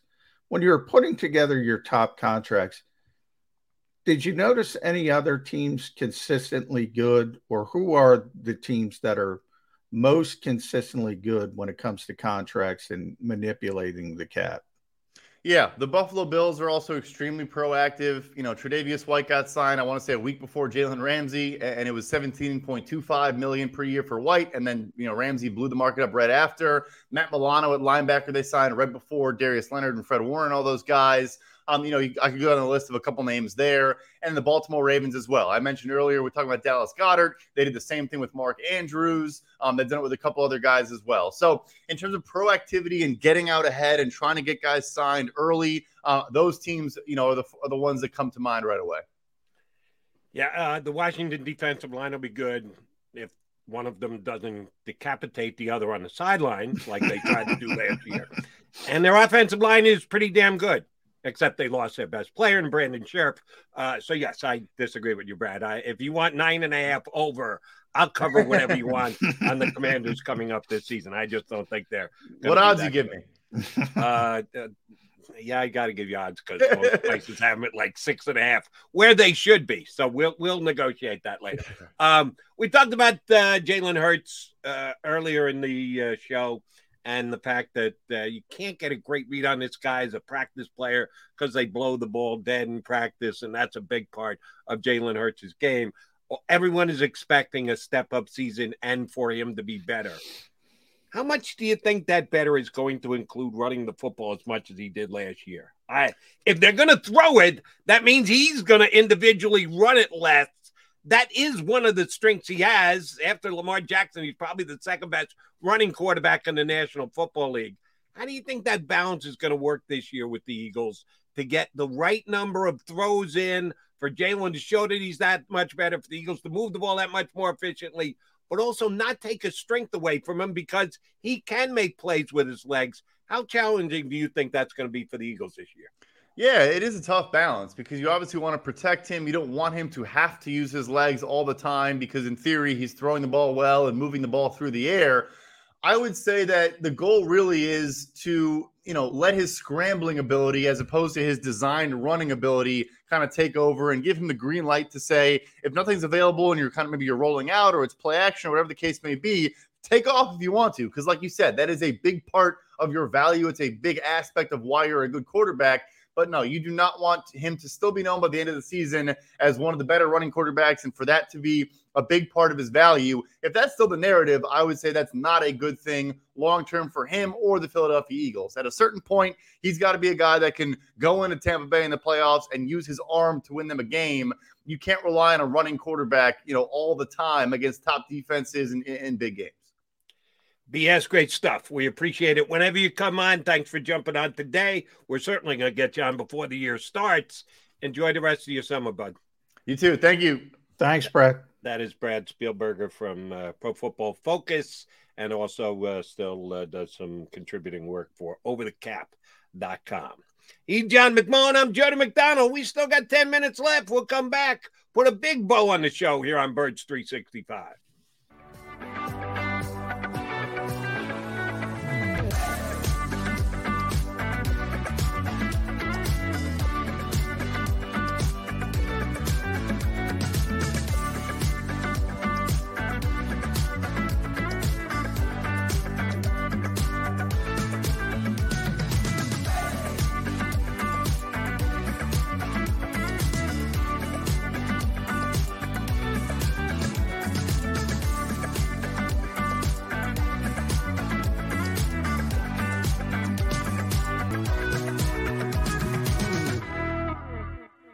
Action News at 11 with Rick Williams. It's the team you trust to bring it all together. The stories that impact your community, a sports roundup for the locals, and the AccuWeather forecast you depend on. Action News at 11 with Rick Williams. All right, did you know I was the Mommy Slam Dunk Champion? Really? Yes, really, don't sound so surprised. Let's see it. Oh, you're ready. All right, here we go. Let's hear the crowd. So go to right, go to left, fake 'em out. Mama, go up, mama! She did it. Again? You can't avoid gravity, but United Healthcare can help you avoid financial surprises by helping you compare costs and doctor quality ratings. United Healthcare. Uh-huh.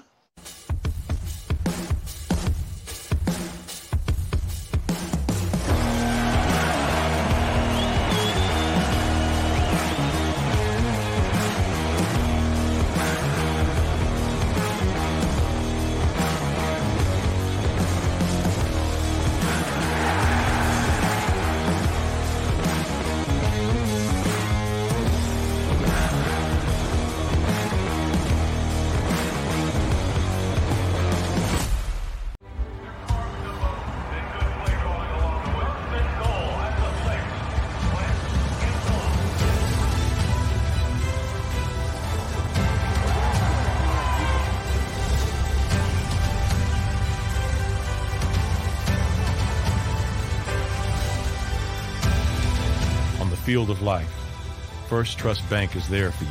Champions on three. 1, 2, 3. Because Philadelphia dreams deserve a Philadelphia bank.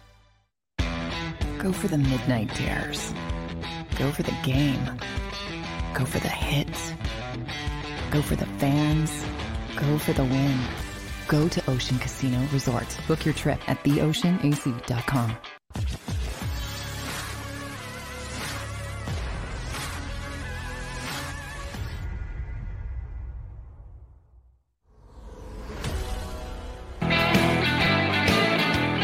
You got your Mega Mac guys coming back to wrap up a Tuesday edition of Birds 365. Go ahead. I said it at the beginning. I'll say it again here at the end. Hit that like button. Give us a little love we could use to help with our algorithm, whatever the hell that means. And we thank Brad Spielberger and Tommy Lawler for hopping on. Yeah, I like Brad a lot, and he's great whenever he comes on. He's way overboard on the Commanders. The Commanders, baby. Oh, the Commanders are not going to be good. I just looked up their schedule last year. Could you forget? You remember every single game, but I remember every single Commander game. Start of last season, they won one, lost one, won one, lost one, lost 4 in a row. They ran into that same tricky part of the schedule thing that the Eagles did. New Orleans, Kansas City, Green Bay, Denver, at Denver. Well, the Eagles won in Denver. That's why the Eagles were better than a team like the Commanders last year. Then they actually ripped off 4 in a row, including beating Tampa, like the Eagles won at Carolina, beat Seattle, and they beat Vegas, which the Eagles couldn't do last year. So they lost 4 in a row, then they won 4 in a row, and then finished out the year losing to Dallas, Philadelphia, Dallas, and Philadelphia. 4 weeks in a row, played the Cowboys and the Eagles each week. 2 teams over 4 weeks lost every single one of them. And the fact that they beat the Giants, who had completely tanked by the end of the season in the last game, means nothing to me. So the Giant win for this last year, they were the Commanders. Last year they were the football team. This year they're the Commanders. It means nothing. Same way the Eagles lost. It's like in baseball, what is it? Hope springs eternal, spring training, Jody. This time of year, everybody's got hope, right? So if you're a Washington fan, what you're saying is, well, we got Gilbert Grape playing quarterback. They had all the COVID issues. Young was out, Sweat was out. So you're saying, all right, we'll get these players back. We have at least a competent NFL quarterback in Carson Wentz, although, maybe some people disagree with that. By the way, Mike Kay, our buddy, had Taylor Heineke as the best backup quarterback in the NFL in his list its list season. I think Gardner Minshew, by the way, was number 2 on Mike Kay's list of backup quarterbacks. I scratched the Garrett Gilbert games. It was Garrett Gilbert, right? I don't even remember who was playing quarterback. Which one are we talking about? The Eagles played him? Yes. Yeah, they played Garrett Gilbert. Yeah, Garrett Gilbert. You're not going to win that football game. That's like you saying week 18 with the Eagles, which I agree with you. Doesn't count. That doesn't count either, though. But at least the other Redskins were available to play. The Eagles sat all their starters, not just their quarterback, all of their starters. Well, you get my point, though. I mean, it's not a reasonable expectation to win a game with Garrett Gilbert, and I believe they signed him that week because they had to do the COVID hysterics and all that kind of stuff. So not only was he a bad third-string quarterback, but they didn't even have time with him on top of it. So, look, I'm just saying they should be better. 10 wins? No, I wouldn't agree. Just from having to deal with the Daniel Snyder angst every single day, I think that's bad for an organization. But we'll talk about the Commanders tomorrow because we have Will Hobson, who broke the Daniel Snyder sort of, paying $1.6 million for sexual misconduct allegations and heading off to France. So he'll be here to talk about the Washington Commanders. Maybe we'll call it Commanders 365 tomorrow. Now, we'll talk plenty of Eagles as well. We will not. There was one other point. Backup quarterbacks. Did Michael Kay count Baker Mayfield in those backup quarterbacks, or because it looks like Deshaun Watson not going to play this year? I don't think he did. I think he had Jacoby Brissett in there, so I think he was assuming. And Brissett was like 6 or 7, which is about right. I got no problem with that. But so Baker Mayfield isn't a starter, but he isn't a backup. I guess he's in a different category. He's in Neverland. Maybe he had him as a starter. I don't know, because of Deshaun being suspended. Who knows? But he hasn't been suspended yet. That's an amazing thing that we already consider him suspended, even though he hasn't been suspended. He is going to be suspended. Just a matter of how long. And by the way, if the independent arbitrator, Judge Robinson, who was not really independent, but yes, go ahead. She is independent. We'll find out after a ruling how independent she is. On paper right now, she's independent. Some people believe it will not come down. You're correct. I should have explained it. She is independent. What I mean is she does not have control over the final suspension. So that's what I meant. I don't want to impugn Judge Robinson as the tree guys are starting to go. And by the way, FlynnTreeServices.com if you need tree work done. They're a new sponsor of JacobSports.com. Get that plug in, J-Mac. And also Major League Moving. Major League Moving, official sponsor of JacobSports.com. So get all those plugs in as well. I lost my train of thought with the tree people. What was I saying? You were talking about Judge Robinson not being independent. Oh, she is independent. Here's the thing that shocked the you-know-what out of me. I found this out last night. Shame on me. There's a couple things I learned this week that I should have already known. Her time as the independent arbitrator of behavior in the National Football League has already expired. That she was brought in on a 2-year agreement. 2 years have come and gone. So either side can, with 120-day notice, say, "Oh, the hell with you, you're out," and turn around and fire that person. Oh yeah, she's not even in charge of her own job anymore. That she can be fired at any point by either side, the Players Association and or the NFL, because she's been on a job for 2 years and hasn't done anything. To me, that's a big conspiracy theory. I mean, they could, yes, the union or the NFL can give her 4 months notice, essentially. And in theory, if the NFL, because everybody thinks, the NFL's Darth Vader, if they don't like what she says, they could fire her, or essentially fire with 4 months notice, which is true. But here's the point why you don't need a conspiracy. No matter what she says, the NFL has the final say. Roger's got the last say anyway, so it doesn't matter. And that's what I meant by she's independent, but it doesn't matter because the NFL is still in control at the end of the day. And we'll get our first leakages of how that hearing goes today with Deshaun Watson. And just remember, Eagle fans, if the Eagles had their druthers, we'd be dealing with that here in Philadelphia right now.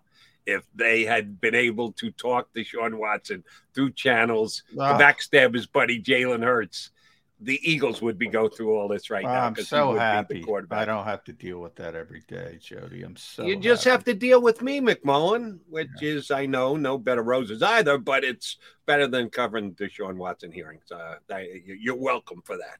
All right, partner, you up for joining me again tomorrow? Let's do it. We'll be right back here on Birds 365 in 2 and 2.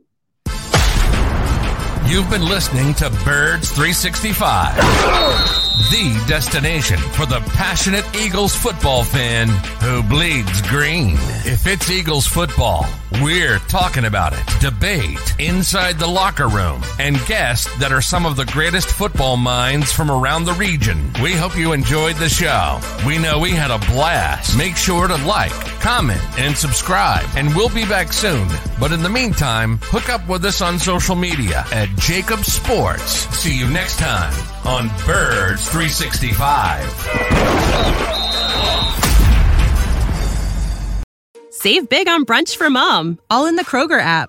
Get 16-ounce packs of flavorful Angus 90% lean ground sirloin for $4.99 each with a digital coupon. Then buy 2, get 2 free on 12 packs of delicious Coca-Cola, Pepsi, or 7-Up, all with your card. Shop these deals at your local Kroger, less than 5 miles away. Or tap the screen now to download the Kroger app to save big today. Kroger, fresh for everyone. Prices and product availability subject to change. Restrictions apply. See site for details.